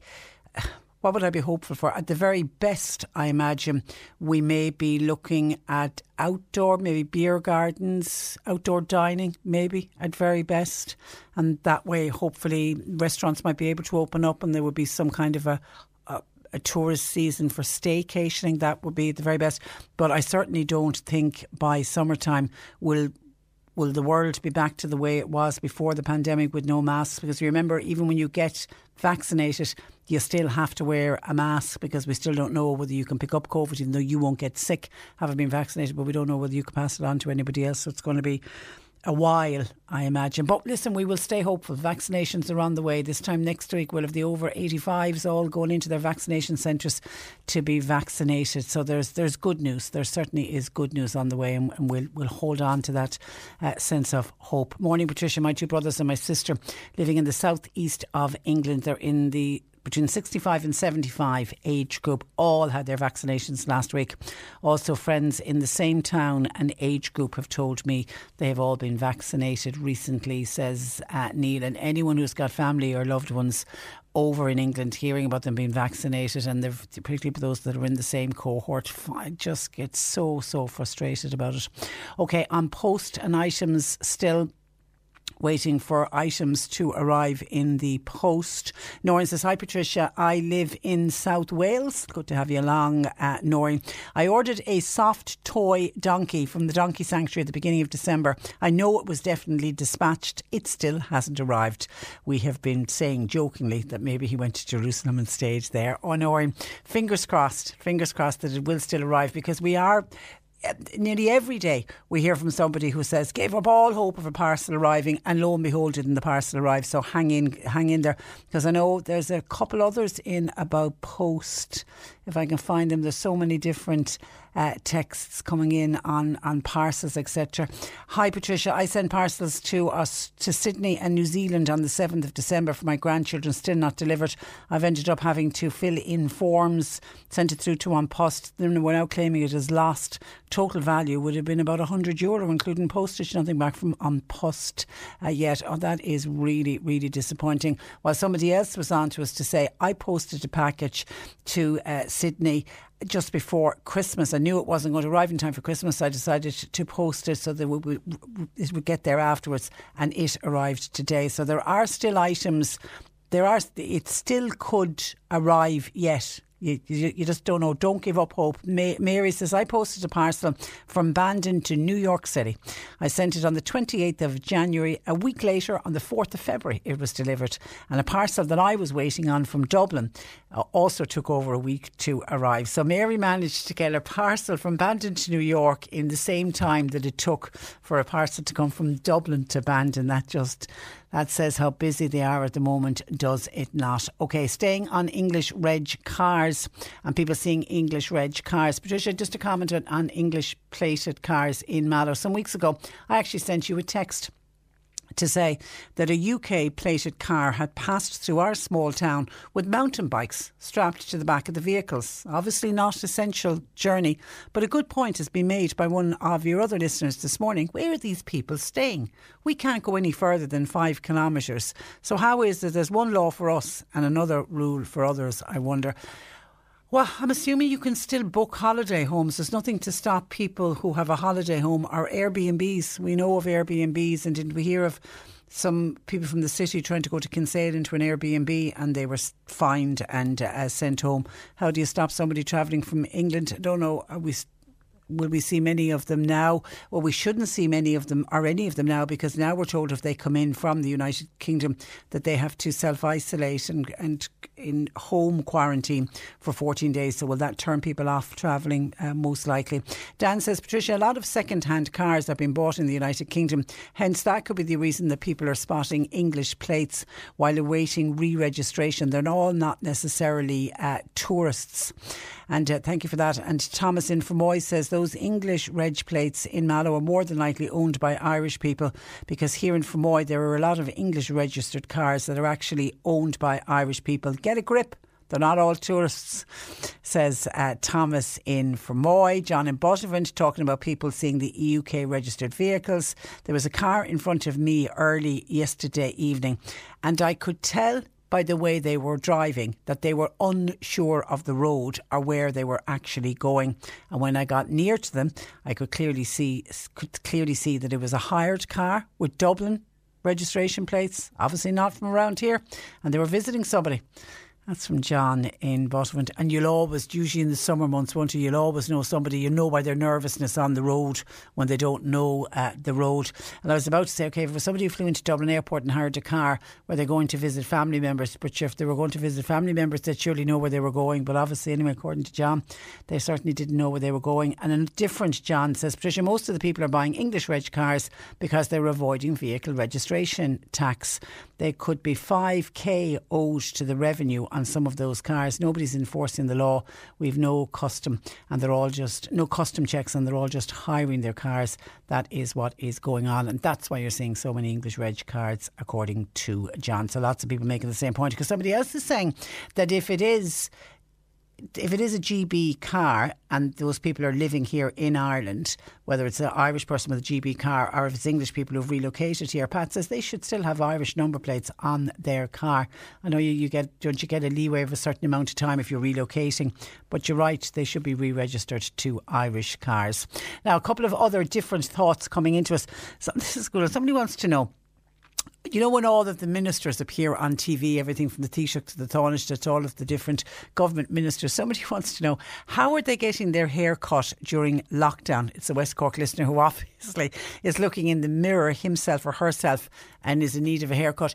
It could well be that they've got somebody handy at home with the scissors. There's a lot of people doing DIY haircuts, and I think it's probably easier for the men to have a wife or a partner who is able to do a nice little neat trim on it.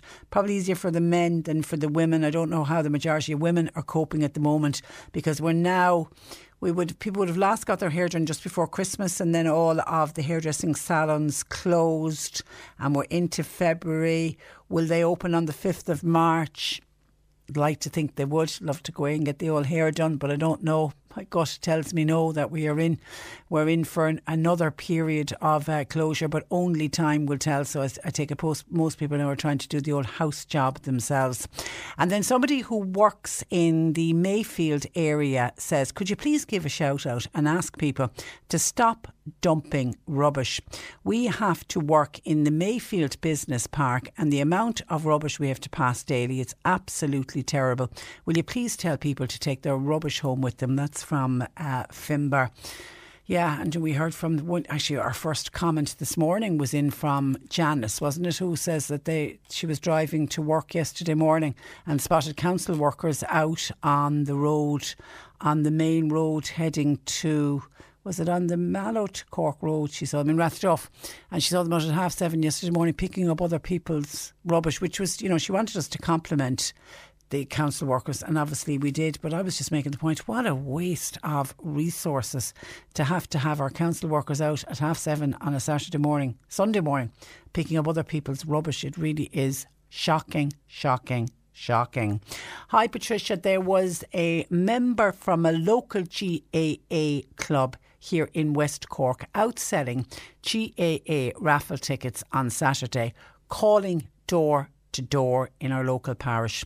This is an absolute disgrace, says Tim, considering we are living in lockdown. Would somebody put a stop to them? I'm really surprised to hear that. Is that happening in many places? Has anybody else noticed that? Somebody calling? I can't tell you. The last person that rang my doorbell would have been somebody delivering something, but I don't think certainly I've had anybody calling door to door selling anything, or anybody trying to sell me a raffle ticket, or anybody trying to sell me a new phone provider or electricity provider. That's all stopped because people aren't calling door to door. Really surprised to hear that, because the last time we spoke with anyone from the GAA, particularly when this new draw came in, that was one of the points that were being made, that the GAA members were saying they can't go door to door like they used to do. So I'm really taken aback to hear that. Was that just one member of the GAA club decided that they'd try and go out and make some money for the GAA? Has anybody else had callers to their house? Now, I'm assuming that the person arrived and had a mask on and was doing social distancing and stood well back from the door. And I don't know, Tim, did that person call to your house? If they did you ask them about it? Did you ask him? How many houses are they actually calling to? I really am surprised to hear that.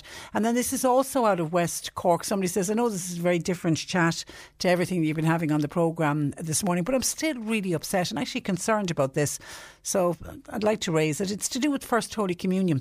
First Holy Communion was cancelled 3 times last year in a West Cork parish. Children were just so upset by it. I've prayed that it could be done soon, but nothing has happened yet. It could have been done, even if it meant splitting the class up and do them in two different times, or even on 2 different days. All those First Holy Communion class are now gone into third. It could have been sorted. Surely it could have been sorted between the priest, the teachers and the parents, if only we could get everyone to agree. And again, I don't know how many children didn't get First Holy Communion last year, because I know many did, and it didn't obviously happen at the time it was meant to happen. And we'd lots of stories like that, where there was a new date and then the new date had to be cancelled, and then there was another date where they held it instead, and it was different. It was very different to the way we normally have our First Holy Communion masses. And I remember we got calls in from some schools and some parishes when we knew we were going, say, into a lockdown, a more strict lockdown, say if we were moving into level 5, and there was meant to be a Holy Communion ceremony on the Saturday, and they knew that the level 5 restrictions were going to kick in. There was some churches literally scrambled, and they rang around schools, and schools rang around parents, and literally children were brought to the church at 7 o'clock on an evening, and they made their First Holy Communion. So some other churches, but you're right, you would have to get the priests, the teachers and the parents, everyone to agree. So I don't know where this parish is, and maybe they just couldn't get agreement between everyone. But this particular listener, very, very upset that the First Holy Communion hasn't gone ahead. And as I say, I don't know if it's just one isolated parish, or have many other parishes had the same problem, that they simply haven't had communion. And will they now instead look at putting the third class in with the second class? And I take it that there's still question marks over First Holy Communion and confirmation for this year, because we certainly are not out of the woods by a long shot. And Jerry says, Patricia, listening to Joan talking about love bombing all of the frontline staff.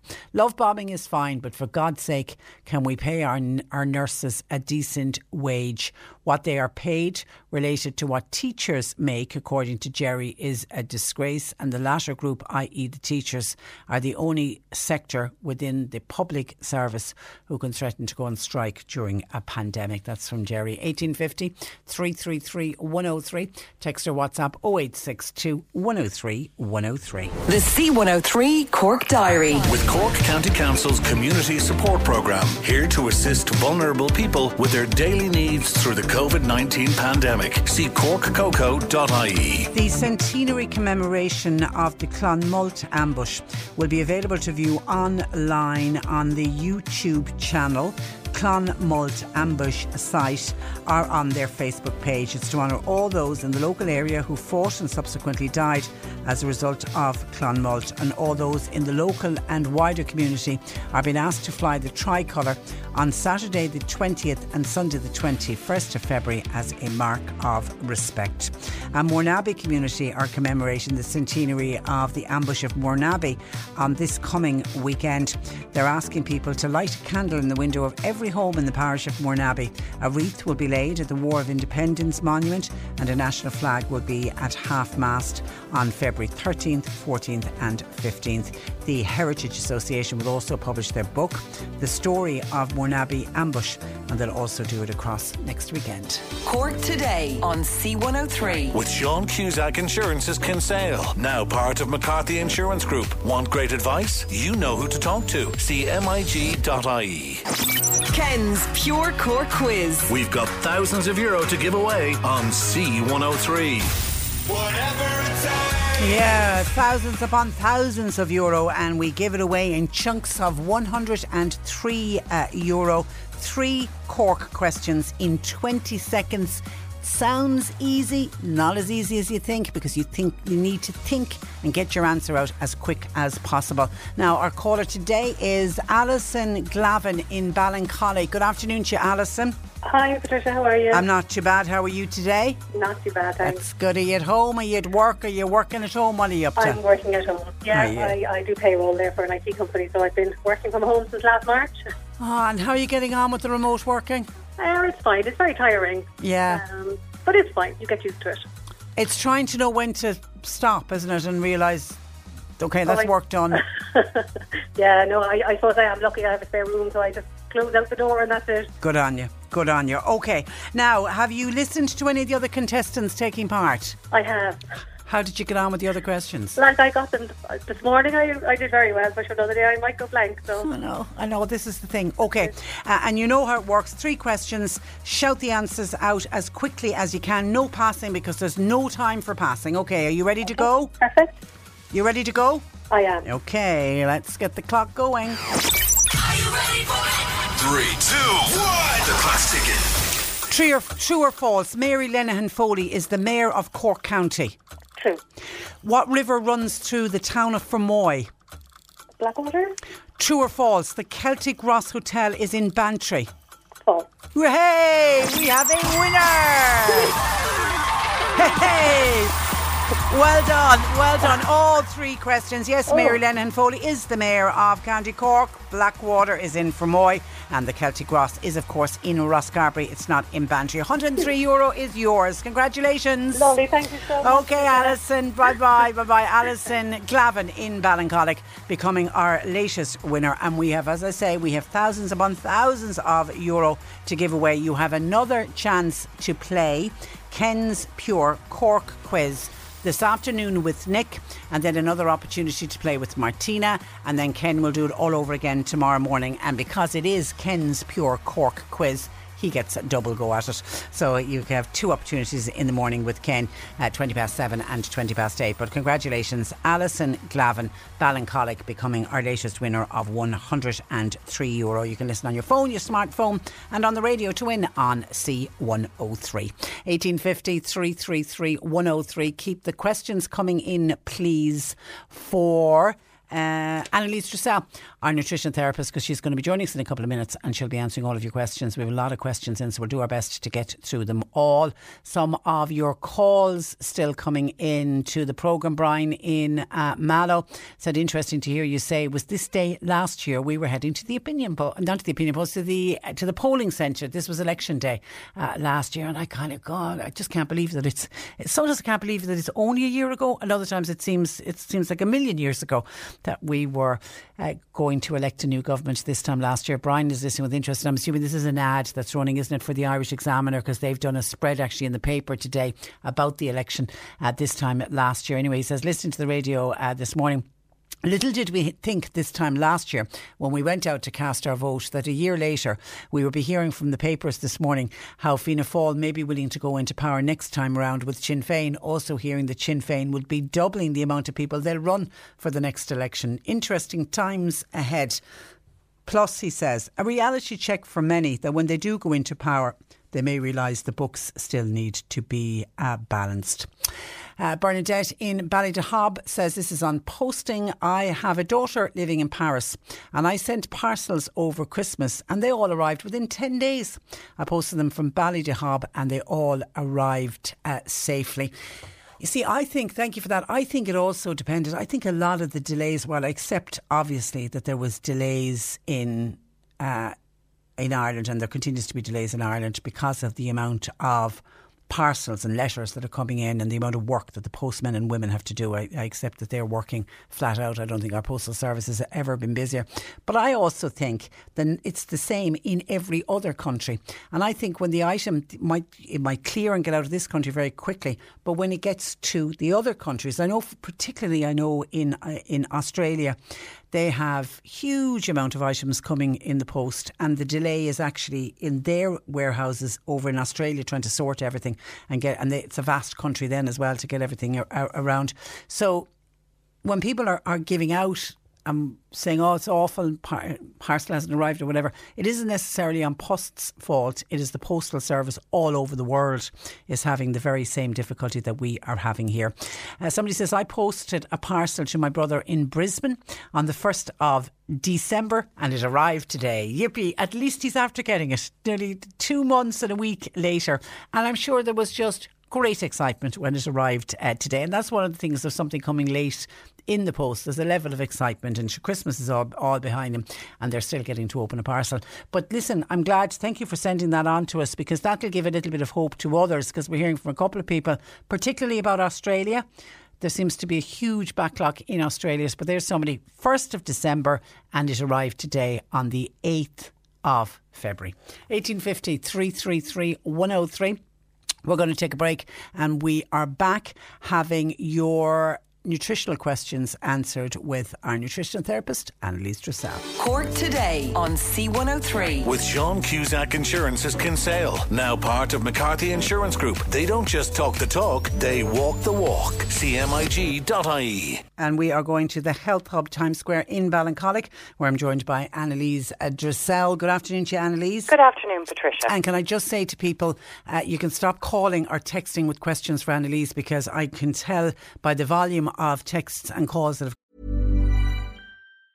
If you thought the only way to get a more defined jawline with natural-looking results was through surgery, think again. Juvederm Volux XC is a non-surgical injectable gel filler that improves moderate to severe loss of jawline definition and can help you achieve natural-looking results with little downtime. Even better, this improved definition lasts up to 1 year with optimal treatment. No maintenance required. Improve jawline definition for a smooth, sculpted look with Juvederm Volux XC. For important safety information and to find a licensed specialist, visit Juvederm.com. That's JUVEDERM.com. Not for people with severe allergic reactions, allergies to lidocaine, or the proteins used in Juvederm. Common side effects include injection site redness, swelling, pain, tenderness, firmness, lumps, bumps, bruising, discoloration, or itching. There's a risk of unintentional injection into a blood vessel, which can cause vision abnormalities, blindness, stroke, temporary scabs, or scarring. Talk to a licensed specialist to find out if it's right for you.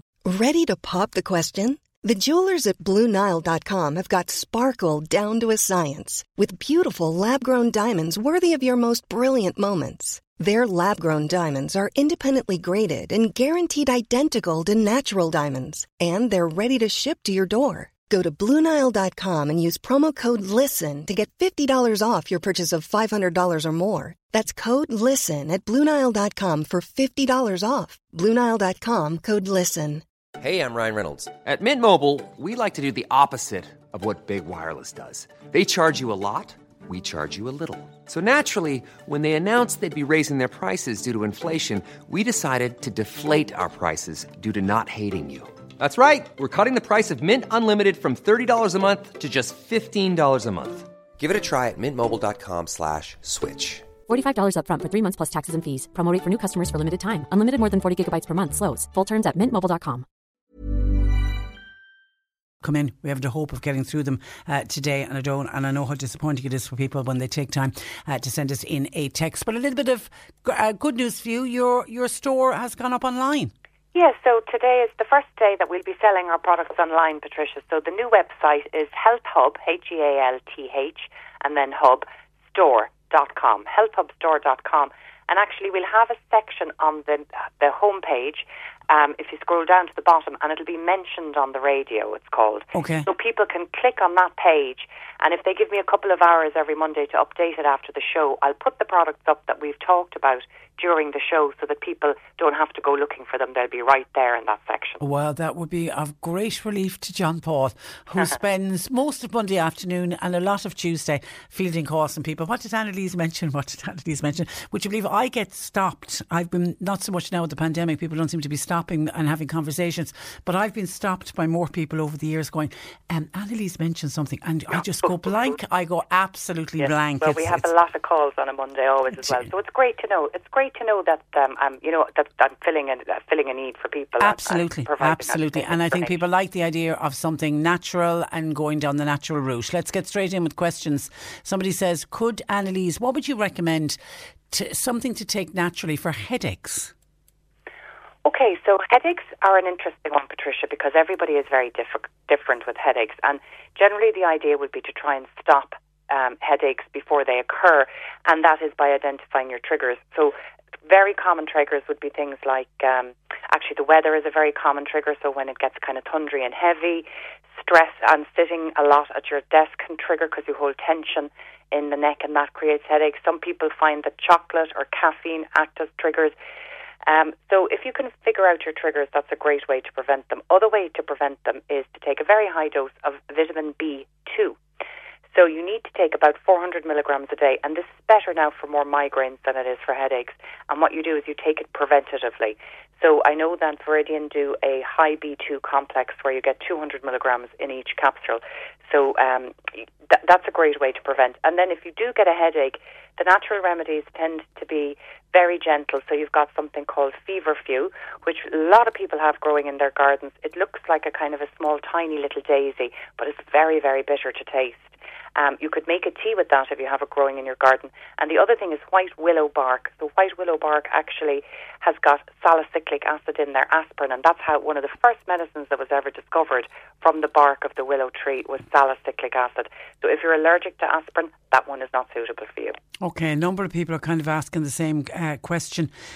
What would you suggest for insomnia? And I'm wondering, has that got a lot to do with what's going on at the moment? Absolutely, Patricia. I've never, in all the years I've been open here in 7 years, I've never sold so much for sleeplessness and stress and anxiety. And particularly the healthcare workers as well are having a very hard time of it at the moment. So they're finding it hard to wind down and then hard to go back into work. So for sleep, there's generally a couple of things that I recommend. And sleep remedies, natural sleep remedies, they don't knock you out. So you shouldn't be feeling groggy the following day. But what they do is they work on the fight-flight side of the nervous system. So they basically quiet a busy body and a busy brain. One of the most popular ones is valerian. It's a herb that, again, just helps you feel very calm and very relaxed so you can have a natural sleep. Now, this doesn't agree with everybody. Some people do get a little bit of a headache from this, and if that's the case, it's not suitable for you. But you normally take it just before you go to sleep, and health shops will have a few different brands. The other one that I'm finding great at the moment is the cannabis oil. One of my customers calls it her magic bottle. So it is, again, working on the the brain, on the receptors in the brain, to promote a very good sensation and feeling of calm and relaxation. So it puts you into a great remedy for sleep. The other thing as well a lot of people take is the magnesium, and there is actually an amazing array of magnesium on the shelves at the moment. It's very confusing for people. So I think for sleep the best one is magnesium biglycinate, because the glycinate, the glycine in that, is an important precursor for one of our sleep hormones. So take magnesium biglycinate. Okay, let me see where I'm going next. There's just so many different questions in, sorry. What would Annalise recommend for oh no, sorry, that's not right. Hang on, sorry, sec. They're all getting mixed up here in front of me. Chilblains. I suffer from chilblains, and recently my fingers have swollen, they're stiff, and they're sore. I also use a lot of hand sanitizer. Could that be anything to do with it? And what is the best hand cream to use? Is there any medication I can take? Okay, so chilblains generally happen in cold weather, and we get this question a lot, Patricia, don't we? I see a lot of it in my shop as well with farmers and farmers' wives that are out milking in this weather where it's very cold. So certainly hand sanitizer, I think most people will notice at the moment that their hands are a lot drier and flakier, and possibly even a little bit of eczema from all the alcohol, which strips the natural oils from the hand. But with chilblains, it's not just really about the lack of oils in the skin, it's more about circulation. So the way to support chilblains is to support your circulation. And there's a couple of ones that are very good for that. So hawthorn and garlic is a lovely one. That's great as well for the immune system, because both of those are very, very good natural antivirals and bacterial. So they do two jobs. Hawthorn is another wonderful one for circulation as well.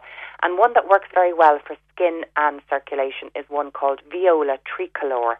The Vogel, A-Vogel is a brand. It comes in a kind of a tincture. And it's from the little viola, the small little pansies that we see with the tiny faces. So that can work very well. And then the last thing that I'd recommend is the Dr. Delish Clare Healing Cream, or she also does an anti-itch cream, and that's brilliant just to rub on for soothing. And the last question then was a good hand cream. I'm a very big fan of the Trilogy Rose hand cream because it just smells heavenly. But any good hand cream that just doesn't feel sticky but kind of sinks into your skin will do. You'll get a cheap one in the supermarket. Question for Annalise. I'm a dairy farmer, and this is the busy time of the year with many nights with little or no sleep. I'm wondering, what could you recommend, any supplements or diet to help a man keep going? It's going to be for the next 6 weeks, busiest time of the year. Dermot, who will be 60 next birthday, and actually somebody else is another dairy farmer who's saying, could you recommend, what would you put into a smoothie just to keep people going in what is a busy time for farmers at the moment? Okay, so there's two main herbs really that are used to force your body into a bit of energy, and that is ginseng and guarana. So they can be taken on a short-term basis. Ginseng is probably a little bit healthier in the long term because it does support the whole stress axis, and that's what it is when you're up a lot and when you're busy and you're getting up at all sorts of the night. Your body is almost in a complete heightened state of stress. So ginseng is a nice non-jittery way of giving yourself an energy boost. And then guarana is very good to give you an energy boost, but you may feel a little bit jittery from it. So I'd suggest that you don't take the guarana if you're getting up in the night, but you could take it in the daytime if you felt you were flagging. And I would take ginseng every day as a support. And then in terms of putting it into a smoothie, possibly maybe something like maca. That's very good for just overall kind of strength and helps you power through, and you can get that in powder form. Could you ask Annalise, is it okay to take Source of Life Gold if you're on medication for blood pressure? It should be. Now, there is some ginseng in it, Patricia. It's not a huge amount, so it shouldn't interfere with your blood pressure. But if you did notice yourself getting headachy, maybe you're very sensitive and it's not suitable for you. And always with these things, Patricia, you know, they are okay for short-term use. But if you're on something for long-term, it's always good to stop it every now and then and review it, just in case it might be doing more harm than good. Hi, could you ask Annalise, please? I seem to have to constantly clear phlegm from my throat. Now, I did go off dairy for 2 weeks to see if that is something to do with it, but no change really. It's annoying and embarrassing. I don't have a cold or a cough. It's just phlegm in my throat. What would you recommend? Yeah, there could be a few different things that's causing that, Patricia. Sometimes phlegm in the throat is actually coming up from the stomach and or is coming up from, could be coming up from the lungs, or it could be coming down from the sinuses. So there's three areas the mucus could be coming from, and it could be as a result of a hangover from a kind of an infection, a sinus infection, or it might be an allergy. So the body will produce mucus in response to an allergen like mold, particularly this time of the year. If it's worse in the summer, it's to pollen. But also people are, allergic to lots of different things. So the first thing I'd suggest the person would try maybe would be something like IV thyme. IV thyme is very good for drying up mucus if it's coming from kind of chest or sinus. So that will help with the symptoms, but it's not going to fix the problem. And then if you do feel it's allergically, something like stinging nettle as a tincture, you can buy it in drops, is very good to kind of dampen down the allergic reaction. The other thing that's a very good natural antihistamine and anti-inflammatory is quercetin. I talk about that when I tell people save their onion skins and put it in with the stock, because apples and onions are very high in quercetin, and there's some interesting research about how we can use quercetin to strengthen our bodies against getting COVID. It's getting a lot of attention for that. So a mix of those, but ideally what you're really looking to do is try and identify if it's an allergen, and if it is, take the stinging nettle, and if it's not, try the IV thyme.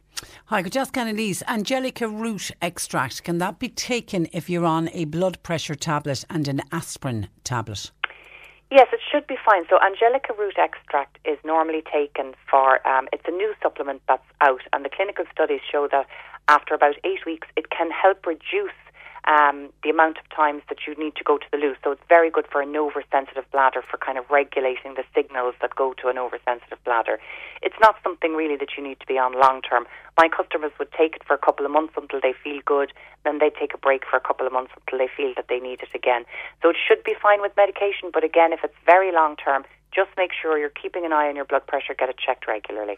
Could you suggest an alternative to the GP vitamin B12 injections, says a listener? Yeah, I'm a big fan of taking vitamin B12 every day, Patricia, because it's a water-soluble one. So when you get the injection, you will get a boost, but the body's not very good at storing it, so it's better to put it in every day.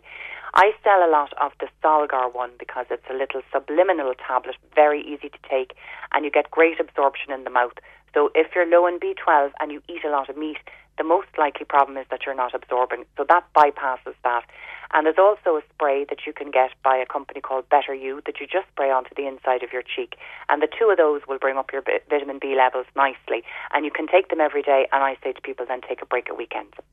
Could you explain, please, as a listener, what I think it's Moringa tea is for, i.e. weight loss?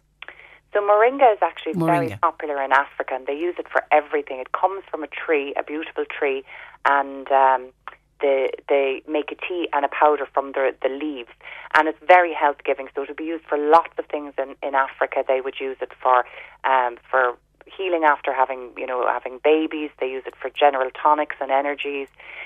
So in terms of weight loss, it possibly could have a small effect, I'm not sure, but most people take it as a kind of a general health tonic, and you can buy it as a tea or you can buy it as a powder and add it into smoothies. Which is the best ginseng to get? Is there a difference? There's lots of different ones, yeah. There's a kind of a Chinese ginseng and the Siberian ginseng.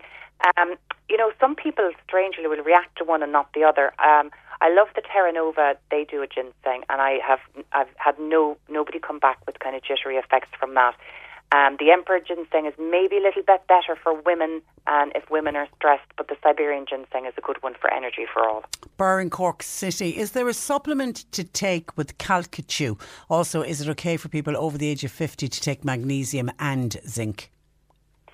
Okay, so I don't know. The Calcichew is a bone supplement that's generally got in the pharmacy, and it has calcium and vitamin D in there. So I'm not sure what other supplement the lady would like to take with it. Most other supplements would be safe. They would not interfere with that because they are literally just vitamins. So every other supplement will be safe. And then, is it okay to take magnesium and zinc after the age of 60? Look, I'm not a fan of taking high doses of anything long-term, Patricia, unless there's a very specific need for it. I think that by taking something in a high dose, you might be maybe undoing something else.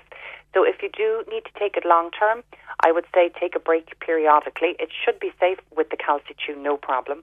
But if you don't notice that it's really benefiting your health, stop taking it. Okay, Mary says, what would you recommend for somebody with polymyalgia? I'm on steroids from my doctor with a year and a half non-stop. I still have pains, I still have aches, and I'm very tired all of the time. Plus, because of the steroids, I put on loads of weight.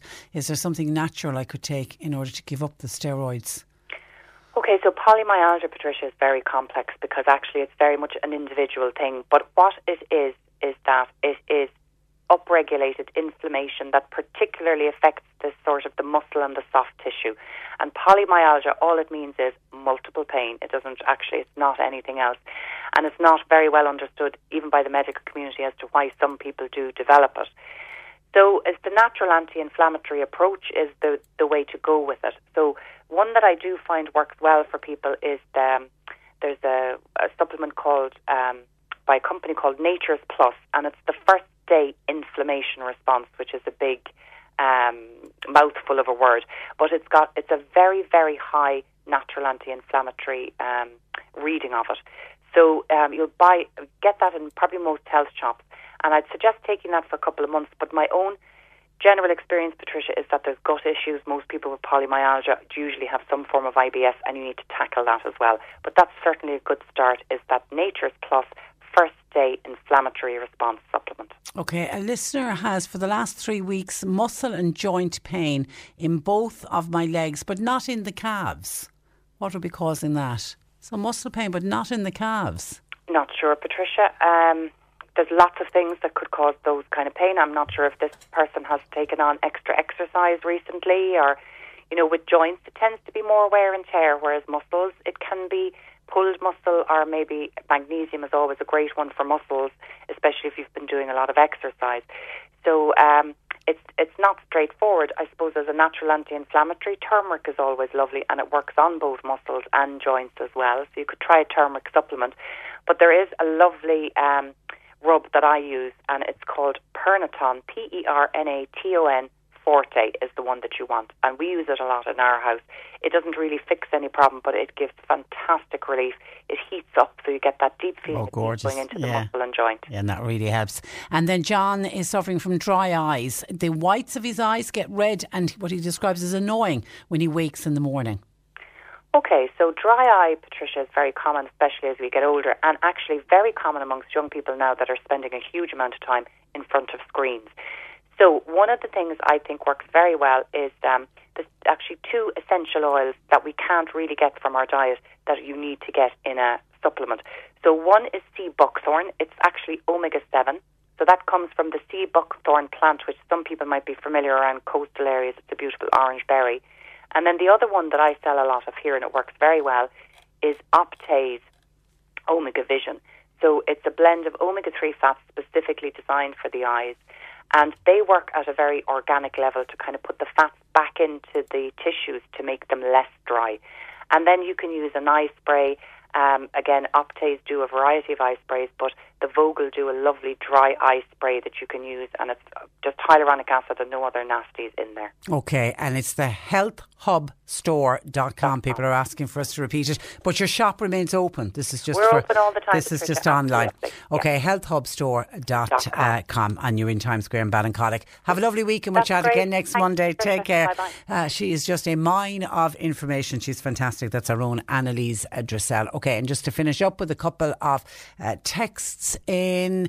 A listener says, hi, I posted a parcel to my son in Sydney. I posted it on the 1st of December. It arrived today. Actually, we've had a few now from Australia of people saying parcels arriving today. So maybe they're getting through a backlog that they received during the month of December. So take hope, people who are waiting on parcels to arrive. Anthony wants to know, why are RTDs having to meet in the expensive conference centre in Dublin when the amount that turn up every day is so small? Why can't they do that in the Dáil? Westminster is on the TV every single day. And somebody's asking about the vaccination hub for Mallow. It was confirmed today that it is going to be in the GAA Centre Carrigoon, the GAA Centre in Carrigoon. And when we get more details of when those vaccination centres are open, we will bring it to you. But you wait, your doctor will contact you when it is your turn, particularly for those over 70. OK, that's where I leave you for today. My thanks to John Paul McNamara for the busy day today. Nick is with you for the afternoon. We're back with you tomorrow at 10. Until then, Patricia Messenger, good afternoon. Stay safe. Cork Today on C103. With Sean Cusack Insurance's Kinsale, now part of McCarthy Insurance Group. For motor, home, business, farm, life and health insurance, cmig.ie.